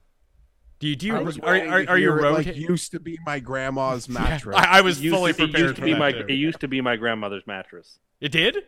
Yeah, it used to be my grandmother's mattress. So you've had it for 3 years. How long did she have it for? No, it's a 3-year-old mattress. She bought it 3 years ago. She didn't like it. She gave it to me when I moved into my new spot. I was looking for mattresses. She's like, "Yeah, you can have this one." Okay. I was like, "Thanks."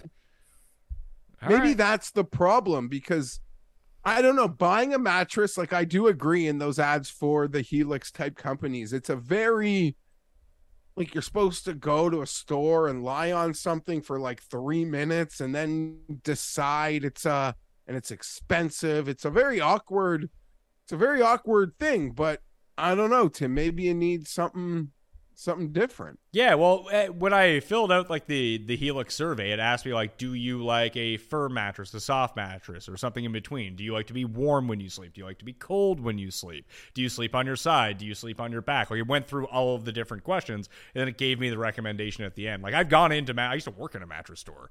What are you really going to learn from laying down 3 minutes on a mattress? Nothing. But I'm trying to break a habit here. and I thought that couch sleeping would be snoring efficacious. Snoring's not a habit like smoking is a habit. But like, back sleeping is what's causing the snoring. Yeah, but you have no control over that because you're going to be asleep. You're going to sleep however you sleep, unless you get like, I don't know, you start sleeping like the Hannibal Lecter thing like this. And then I used to put that back in the day. Remember, I used to have that tennis ball in my shirt to prevent myself from laying on my back. And it was effective. What did Jeff say? Cam is one of those like sleep mask things. I remember my dad does too. Those are sleep apnea masks though. So I don't know if that's why I suggest that you get the sleep study because you might have sleep apnea. Well, yeah, I thought I could try to fix it on my own first before. Of course, that always works. That always works out well for you. Fixing it. Well, what's his snoring sound like? I've got a buddy. Oh my God, Sprags, it is. Got like it sounds like he's like sawing down logs and like choking on a cat. I would say it sounds like when you don't prime your lawnmower and just give it a rip and it starts the engine, but the engine doesn't start. Yeah. Just every 3 seconds, just. Yeah.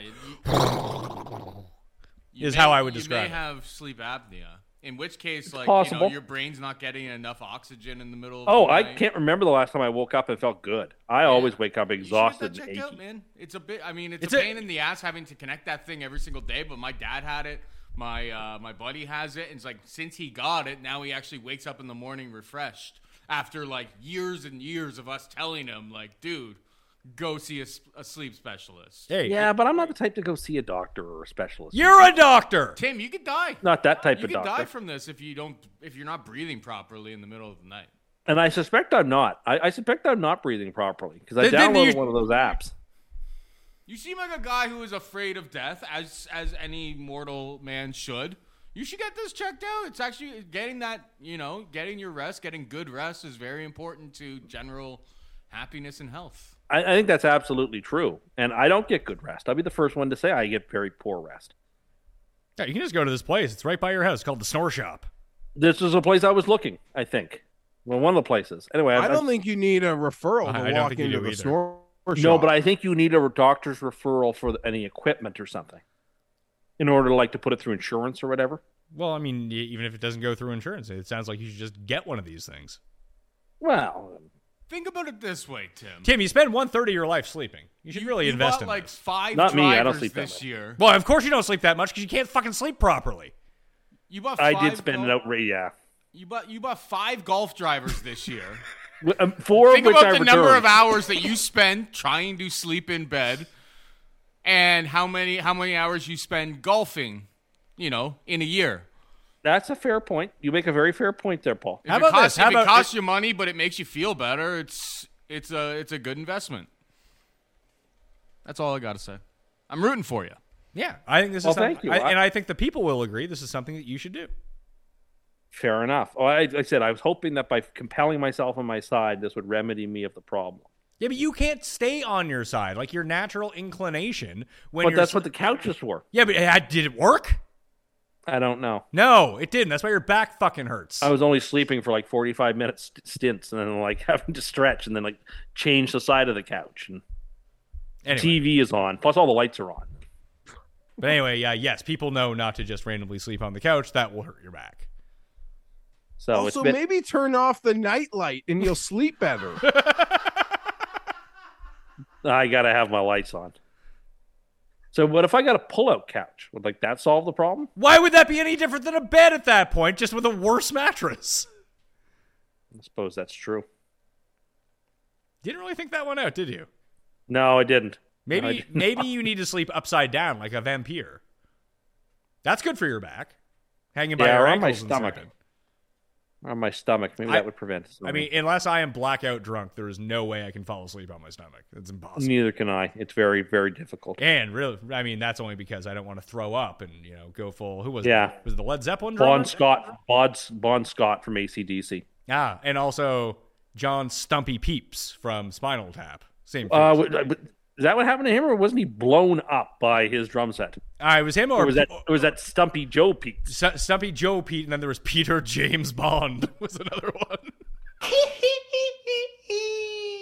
I would like to know, and maybe you guys don't have this same sentiment because of where you live, But I live in in the same place as you. No. I'm talking about the structure. Oh, I live in a building that has an elevator. Oh. You don't. Jeffrey doesn't. I am now convinced, as someone who uses an elevator all the time, we need to bring back elevator operators. I don't know when they went away, but we need to have them back. It is such an inconvenience when your hands are full of groceries and you get on that elevator and you've got to like lift them up onto your knee and like shimmy your arm around and like push your button. And sometimes you push the wrong button and you got to push a different button. And then like rearrange it all and then stand there. Or you're standing next to the elevator button and someone else gets on there and they ask you if they can push the button. And you then like have to do it sort of thing. You have to like push that button rather than it be someone's job to do it. Elevator operators were very reasonable. It was a thing we had for it was practical. I'd like to see them return. I would rather have somebody push my elevator buttons for me and that sort of be their job. And you get to know that person. You get to chat with that person every day. Hi, John, how are you? Oh, I'm very good. Where are you off to today? It could be a personable thing. Someone who, again, because you two don't live in elevator places, you maybe not feel as strongly as I do. But I do live in an elevator place and take elevators frequently. And I can tell you that having an elevator operator would be legit. And I wish I had it. I go to your condo board. Yeah, go to your condo board right now. You can all have your condo fees go up monthly because you're all splitting this cost. If that's something you and the people, you could go up at the annual meeting and present your case and be like, I yearn for the time where I could drive home and not have to pump my gas and not have to hit an elevator button. But the world we live in requires it. A lot of newer modern buildings with doorman, doorman actually picks the floor for you. Yeah, he presses he presses any button. Yeah, he presses the button at the concierge station, then it just directs you to the elevator that you're going to. It says the floor that you're going to, you just walk in. That's legit. See, that is big savings over paying someone, even if you paid them okay. So here's the thing. Why won't you press the button for someone? Like, hey, can you press? I always do. But you don't see, what the fuck is the problem? Or I hate having to ask people. What? You know what? They're happy to do it. They see you have your hands full. It's like, could you hit 7 for me? No, they're not happy to do it. They'll oblige, but they're not happy to do it. Okay, you know what? Maybe they're not happy, but they're not mad to do it either. It's just something that you do. Again, this goes back. We talked on Sunday night about your lack of participation in proper society. This is just another piece of it. No, it's not. It seems to me it would be more convenient for all involved if somebody was there to operate the buttons, because I push the wrong button frequently enough. It's a what do you mean you press the wrong button? There's a lot of buttons. Sometimes I mean to push 7 and I push 8, or I mean to push 5 and I push 6. How fat's your thumb? No, just I'm not paying attention closely enough. Like I'm trying to balance all these weights on my legs and my arms because I'm carrying a handful of groceries in. And because they got rid of the plastic grocery bags, I have to use those paper grocery bags now. And they don't have handles onto them. So you got to like lift these big old paper grocery bags and like try to balance them on your arm or something to get a hand free to push a button and then have to get them rebalanced. And it's like, it's such an inconvenience. I don't want to pump my own gas. I don't want to have to push my own elevator buttons. I don't want to have to rack my own weights at the gym. I don't want to make my reservations at the restaurant. I don't want to do these things. Okay, so how often would this person have to This work? is what the TaskRabbit is for. I know you're going to tell me. This is No. Here's the thing. I get that you want to live in 1953. That's okay. I like that you've now lived in an apartment complex for 6 months, where I did it for a decade, yet I don't know anything about elevators, but you do. You're the expert on elevators. You haven't lived with them in a while. You've forgotten. I haven't lived with it in a while. I think I lived in a condo building like 2 years ago. It's not like you worked... but there's no elevator in that place. In a building downtown Toronto. Like, what are you talking about, Tim? Okay, so let's come up with a solution to this then. I think it's pretty easy. So what's the minimum wage here? Is it like $15 an hour or something?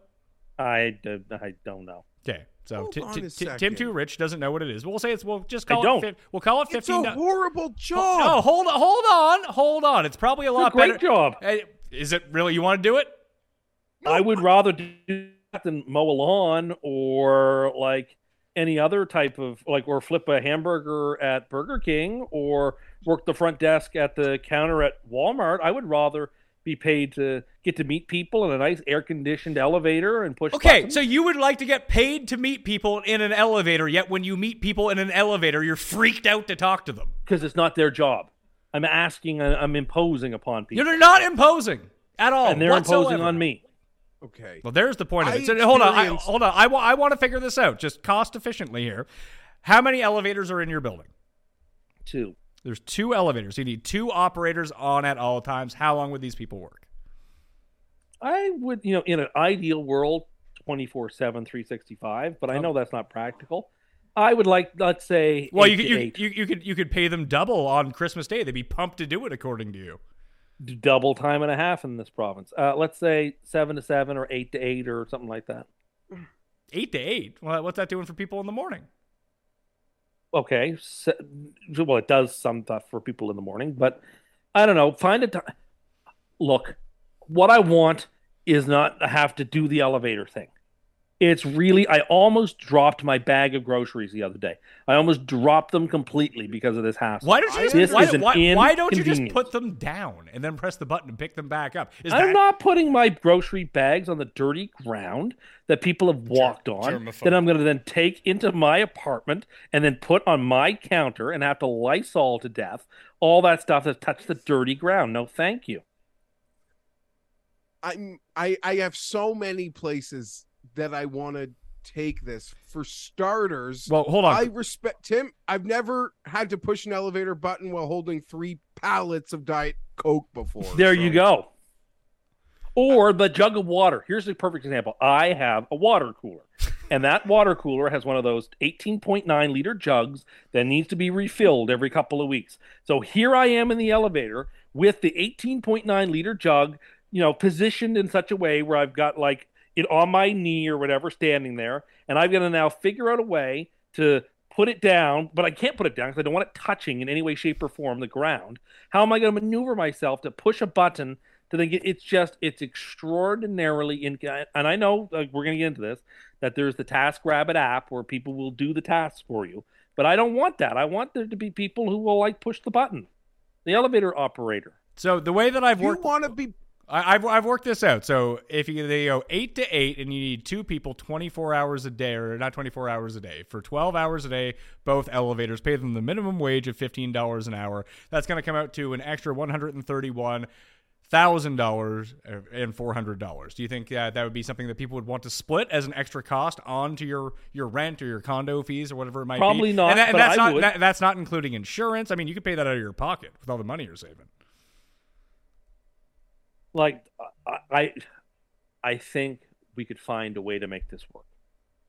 It would be nice to not have to push my own elevator buttons. You can understand why it's extremely inconvenient. Now, sometimes you don't care because you get nothing in your hands. You just have you just have a McDonald's bag or something. It's not a problem. But there are some times where I've got an armful of stuff, and what are you going to do? It's down. A real tough choice. You have 2 options.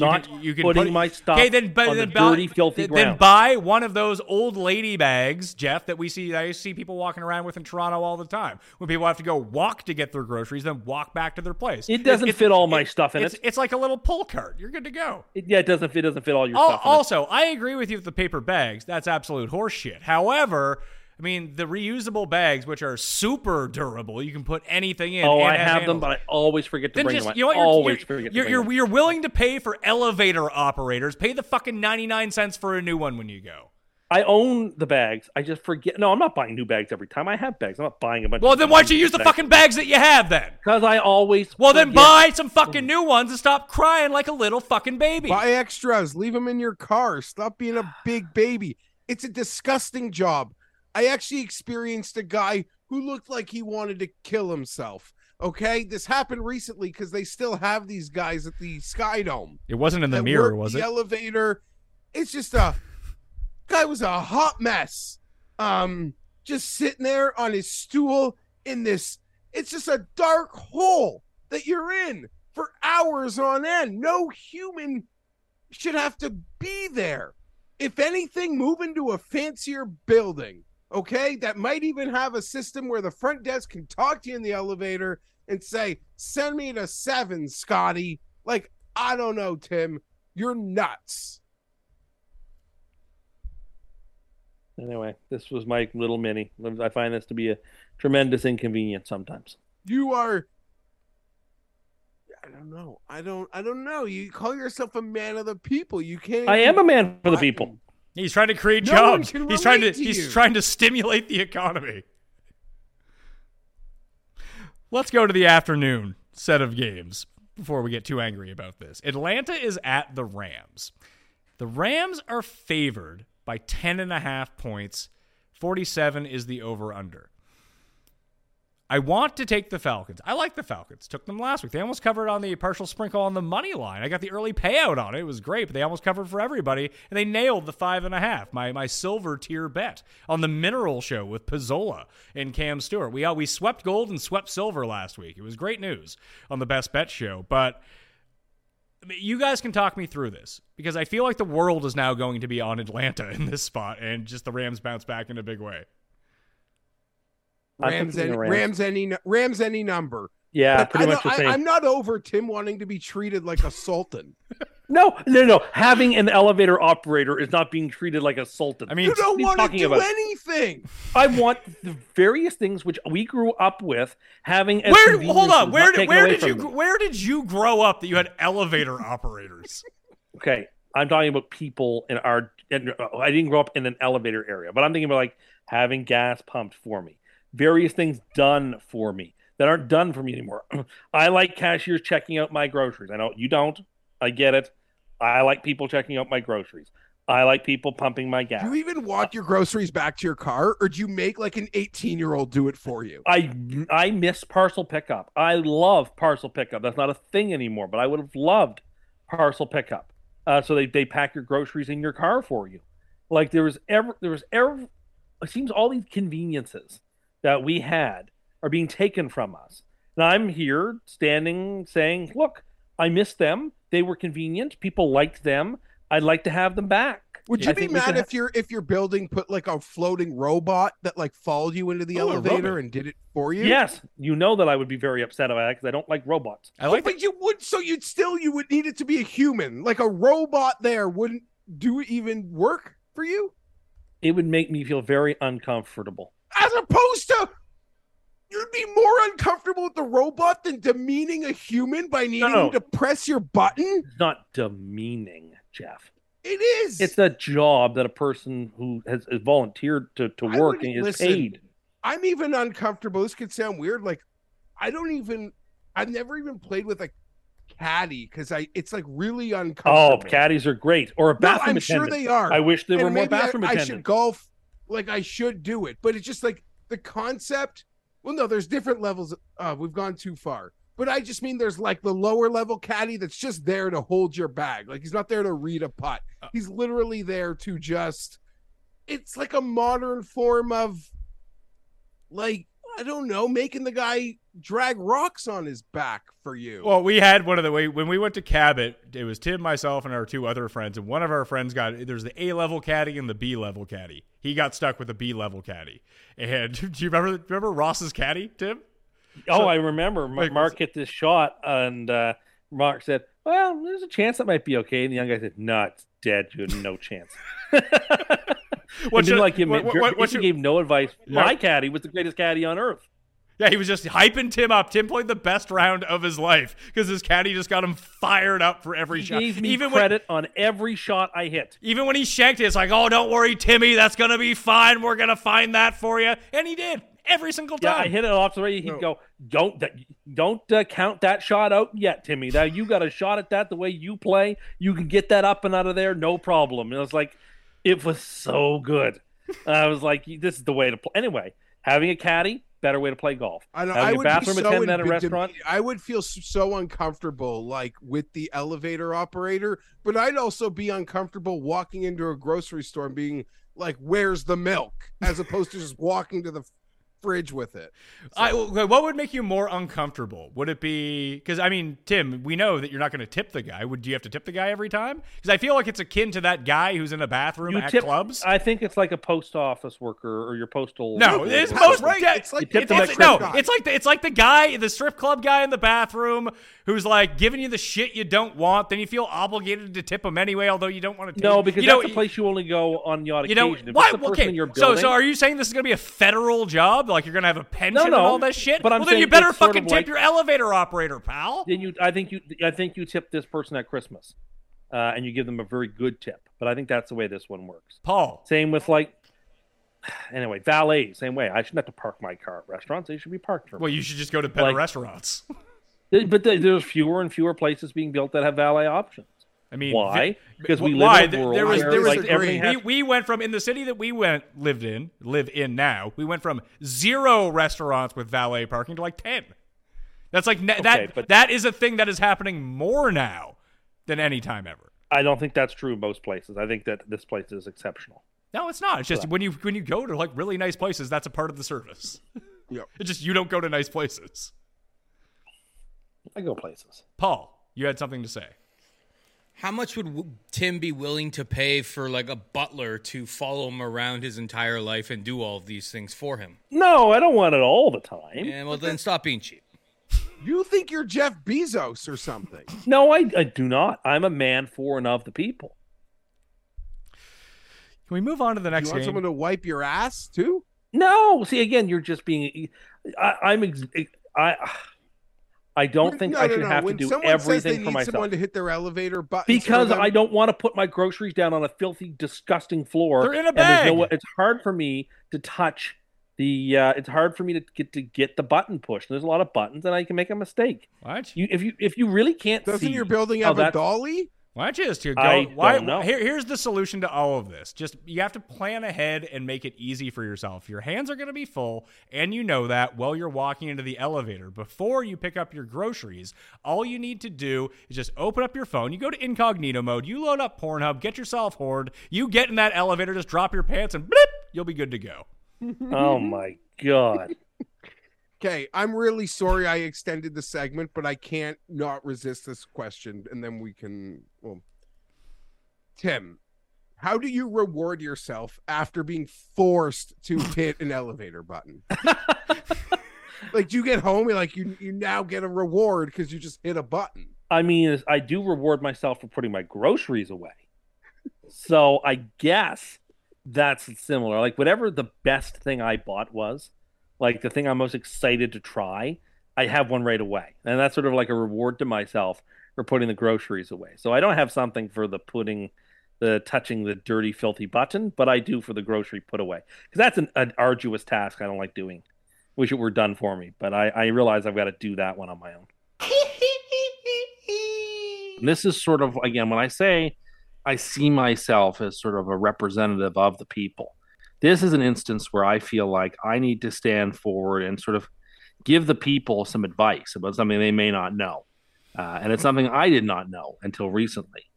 But like Wagyu beef is like the best food on earth. And if you have the opportunity to have Wagyu, you got to go for it. It is so good. It is so delicious. It's marbled in all the right way. If it's cooked right, it just like dances on your tongue and dissolves. You don't even need a knife to cut it. It's so delicious.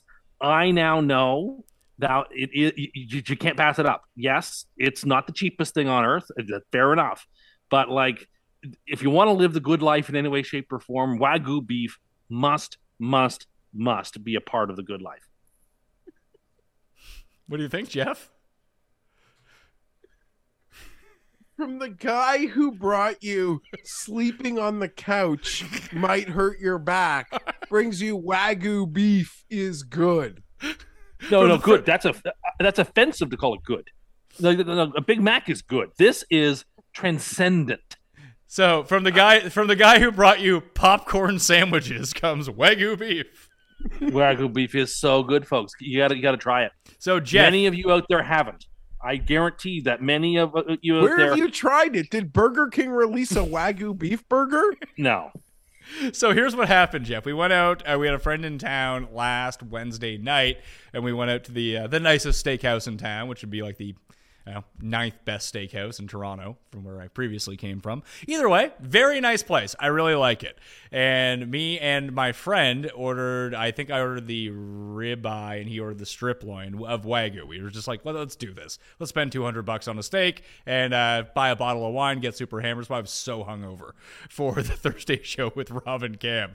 But I pulled a little prank on Tim is I cut him off like 3 ounces of my 14 ounce. That was like that's probably like $50 worth of steak right there. And he ordered like a nice steak, but I gave him that before he started eating his steak. And he was like, oh my God, this is so good that it ruined his nice steak that he had ordered. Like shoe leather, like a doorstop. Like a doorstop. And it was good. It was really good. I'm not like fine beef. If I had just eaten that, I would have sung its praises. But folks, I'm not joking here. I wouldn't steer you wrong. I would not steer you wrong. You got to get the Wagyu. You got to get it. Life is too short. You only come around this way once, and you don't want to go through life never having the Wagyu. You don't. You just got to have it, and you'll believe, as I believe, that it might be the tastiest thing on earth. It's just so good. What did you think? Like, did you just think like Big Beef was pulling a fast one with these crazy Wagyu prices all these years? I assumed it would be slightly tastier, but sort of like the higher you get in something, sometimes like it's not exponentially better. It's just slightly better, but you're paying exponentially more to get slightly better. No, not true. Not true. It's so good. So good. Folks, get the Wagyu. Just get it. You'll not regret it. You won't regret it. This is a tip from me for you. Get that Wagyu. Get it. And like our friend said the other day, and he was right about this, don't buy it and take it home and cook it. You don't know what you're doing. Unless you have a Michelin star or went to the Cordon Bleu, you don't know what you're doing. Get it done at a restaurant where it'll be seasoned appropriately, cooked appropriately, done just right. Oh, like you got to get the Wagyu. You just got to get it. You got to get it. Jeff, would it surprise you if I told you that Tim dipped it in HP sauce? I did no such thing. He didn't. I did no such thing. I am one of those guys that when I do go to a nice restaurant, I am like one of those, I don't know if it's a pretentious thing, but I'm just like, however the chef recommends I have it is how I want you to bring it to me. Well, that was the end of 3 Rich Guy Corner. Let's move to something more Tim speed here. I saw you put out a poll on Twitter of, given the choice, do you prefer O. Henry, Kit Kat, Reese's Peanut Butter Cups, or other? What was behind you putting this out? I was kind of annoyed at Reese's today. Not like really annoyed, but like I was going to the grocery store and like for some reason here in early September, mid-September, they're selling all this Halloween candy. And like Reese's Peanut Butter Cups, which are like this iconic shape. And like everyone knows exactly what they look like. Like they're busy selling them shaped like bats. And like they're like pumpkins. And like, what are we doing here? Like that's an inefficient way to deliver the peanut butter cup. Now, I think Reese's Peanut Butter Cups are kind of overrated. They're not bad. I like them. They're okay. Kind of overrated. But like, what are you doing at Halloween messing with the most iconic shaped, perfectly sized treat for Halloween? The single Reese's Peanut Butter Cup. Now, if you went to a nice neighborhood or a neighborhood where people liked people for Halloween, you get the full 5 candy bar. That's what you should be giving out for Halloween. But that's a month or so down the road for us to have that discussion. Anyway, it's perfect. It's a great shape. Why are they playing around with the shape? So I was annoyed by that. And I was like, I wonder if other people have seen this sort of stuff that Reese's has done and are annoyed similarly. I mean, I'm not like annoyed that I wouldn't buy them anymore. I'm just curious. I want to get the pulse of the people onto like the most popular bars these days for Halloween. I think the most popular chocolate bars for Halloween here, at least where we are in some order: the O. Henry, the Kit Kat, and the Reese's Peanut Butter Cup. Where people are, what the standings are these days. I can't remember. I can't remember seeing an O. Henry since Henry Rodriguez played for the Expos. Oh, they're all over the place. Oh, Henry's got their own little box. O. Henry doesn't belong in that class. No, you don't think so? I'm pretty sure that O. Henry got discontinued in the United States like 10 years ago.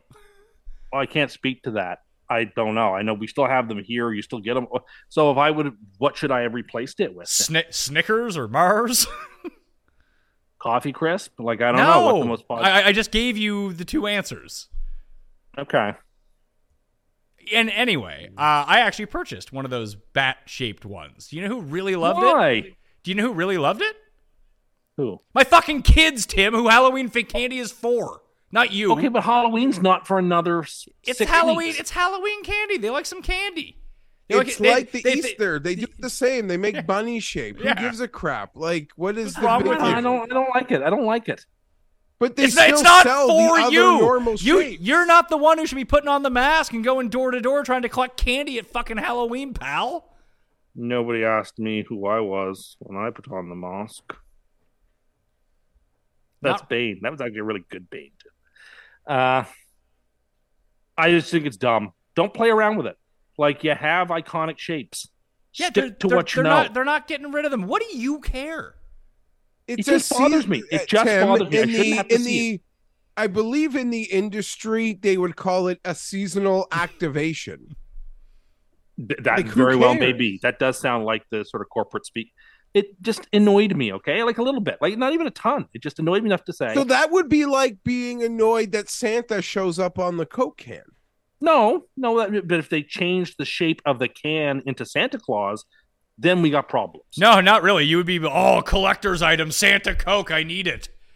No, I'm not. You seem to think I'm far more pathetic than I am. I'm not that way. Really? I mean, 8 years of this show would indicate otherwise. I'm also very distressed. I went out to get Sprite the other day and was freaked now that they've gotten rid of the green bottles and they're all clear now. You have to look real close to figure out whether you're buying Sprite or Sprite Zero. Because, you can't tell anymore. I can't. Green bottles were the dead giveaway. Are you kidding me? No, I'm not kidding you. It's like a distressing thing now. You need to look close to make sure. Distressing. I shouldn't have to work to buy my soda. Now I've got to work. I'm surprised you worked at all. While standing in front of them, you didn't call a 17-year-old over to tell you which one said zero on it. Well, I'm capable of I'm capable of still reading, Jeff. I can't. Besides you, who just said it, when was the last time, Jeff, someone said, I really want to go out and get a Sprite? I was looking for Sprite for Tito's. So it's the perfect mix. You were looking. You were looking for it for mix. What were you looking for? You were going to get a Sprite. No, I was going to get a Sprite, but that's not the reason most people purchase Sprite. No, exactly. Sprite is universally known as the world's best mix. This is what I'm saying. That you didn't use it for mix. You were just like, it's 3:00. Need to have a Sprite. I don't know how. I wanted a Sprite Zero. I wanted a Sprite Zero. We'll put it in the same ballpark. I almost feel like it's I think I may have said this before. Sprite Zero feels like not even pop. It's like a fruit drink almost. It's refreshing. It's you feel like you're doing something healthy, even though I know you're not. But it's clear. There's no caffeine. I don't know. Sprite feels like you're doing it right, sort of thing. Okay, where 7-Up is heavy and gross. Last thing, because we're just gonna fly through some of these ones. What was this thing that you retweeted about NyQuil and chicken? Many people have tweeted about this today. Apparently, there's this fad on the TikTok, which is people cooking chicken in NyQuil, which, unsurprisingly, is incredibly unsafe, and you should not do that. Why is it unsafe? Apparently, it's chemically can make you incredibly sick or something. You should not do it. Don't even consider it. But it's just sad. I disagree. I told Paul that we have a whole trend of people doing this stuff. I'm just saying that this sounds great, Jeff. I'm not going to lie to you. Some people smoke different types of weeds, different strains of weeds, take an edible so they can go to sleep. I think Pat just wants to have a nice meal of chicken, some NyQuil, boom, out for 8 hours. I get it. 100%. I would say this would be a perfect base to my elephant tranquilizing after bad Charger games. Oh my goodness. If I could start my system with some NyQuil glazed chicken, that would work very well with the other ingredients that are going to follow. So this is like going to get the double quarter pounder at McDonald's before a heavy night of drinking, because you need to have that that base. I would get something a bit more substantial than that, but I see your point. A little more. I think the last time you had a double quarter pounder, bud. It's incredibly substantial. No, I'm just going to eat a loaf of bread, and I'll be fine. Well, you could do that too, I suppose. Go to Subway then. listen, if you're going to go out drinking, maybe all bets are off the table at this point, but I know I'm probably just going to get something really shitty afterwards that I'll probably just try to like limit the eating out that I do beforehand. See, I always feel better eating before drinking rather than after. Maybe that's strange. But you don't really drink that much. But when I do drink and like I do have a hangover, I'm not hungry. Yeah, but I'm not talking about a hangover here. I'm talking about, well, I'm still drunk. My idea is like, you know what? I should get everything on this menu right now at 2 a.m. Oh, that's not usually my move. Jeff? You know, this is probably a very unpopular opinion and could probably say more about me and how I like to do my binging. And that's really the only way I drink. Like a beer with a dinner, it's not for me. Like when I drink, we're just going to oblivion, and I don't drink a lot so often, and it probably doesn't take a lot. That being said, I got no problem leaving like the gullet a little light. Like it just lets me feel the night harder. When we were in college, there was the one like club that everyone went to, and it didn't close till 3:30 a.m. and directly across the street. And these are dollar drinks at that point too, which is now illegal in that city because there was too many fights. People like basically going brain dead from spending $20 and having alcohol poisoning. But there was a 24-hour Greasy Spoon diner open directly across the street. I would say my hit rate on that, Jeff, at 3:45 a.m. was 1,000%. Oh yeah, after the night of drinking, it's a full-on gorge. But I don't like people like to get a base. I like let those drinks like hit me as hard as freaking possible. Like I don't mind going in without a loaf in me. So here's the thing. If you want to put NyQuil on your chicken, you can do that. You're just not supposed to boil the NyQuil. That's the problem. Because once you boil it, the concentration becomes like it changes the properties of NyQuil, and even inhaling the vapors can make you sick. So what you need to do is basically cook the chicken first and then just kind of like glaze it over without boiling it with the NyQuil. And then you got yourself a nice hearty meal and you're sleeping for 12 sounds terrible. hours. Oh, Paul has a question. Suggestion more. Why don't you just mix the NyQuil slowly, like dipping sauce with your barbecue sauce? Oh, just you know, Paul. NyQuil it up. This is terrible. Paul, have you done this before? I mean, yeah, maybe. I like it. I'm pro this. Just don't. But don't do it with your Wagyu. Leave your Wagyu as is. Get your Wagyu, folks. You won't regret it. You will. You'll thank me. You'll thank me. Maybe someday you'll order your own Wagyu steak, Tim. Next time, well, look, I didn't think of it. Next time, how could I pass it up? What do you mean you didn't think of it? Tim. I ordered before you, and the other person across from you ordered before. Yeah, but I'd already made ordered. my decision. I hate switching your decision. Once you're at a restaurant and you've made a decision, you don't get swayed. That's a bad idea. Stick with what your gut told you to go with. Tim, Yes? you realize you like come on here and you give advice that's essentially the same as I took this international flight. I flew first class. It was amazing. No, I don't think that's this at all. No, Yes, I don't. I think this is stuff that people need to Telling know. people that the like highest end thing is good. Well, because it not always is. Like it's good, but it's substantially better. I'm here to tell you folks, it's like I know for a fact it's substantially better, and you'll be happier. Until you look at your bank account. Well, yes, it does cost money, but look, again, it's only money, and you only come around this way once, and it's really good. Okay. Sounds like a Tim Too Rich claim. Tim Too Rich's advice for the peoples out there. The real man of the people take Tim. I'm a man for the people. I like to look. I'm also known. I stoop down and I go to the places that Jeff calls the nut low all the time. Yeah,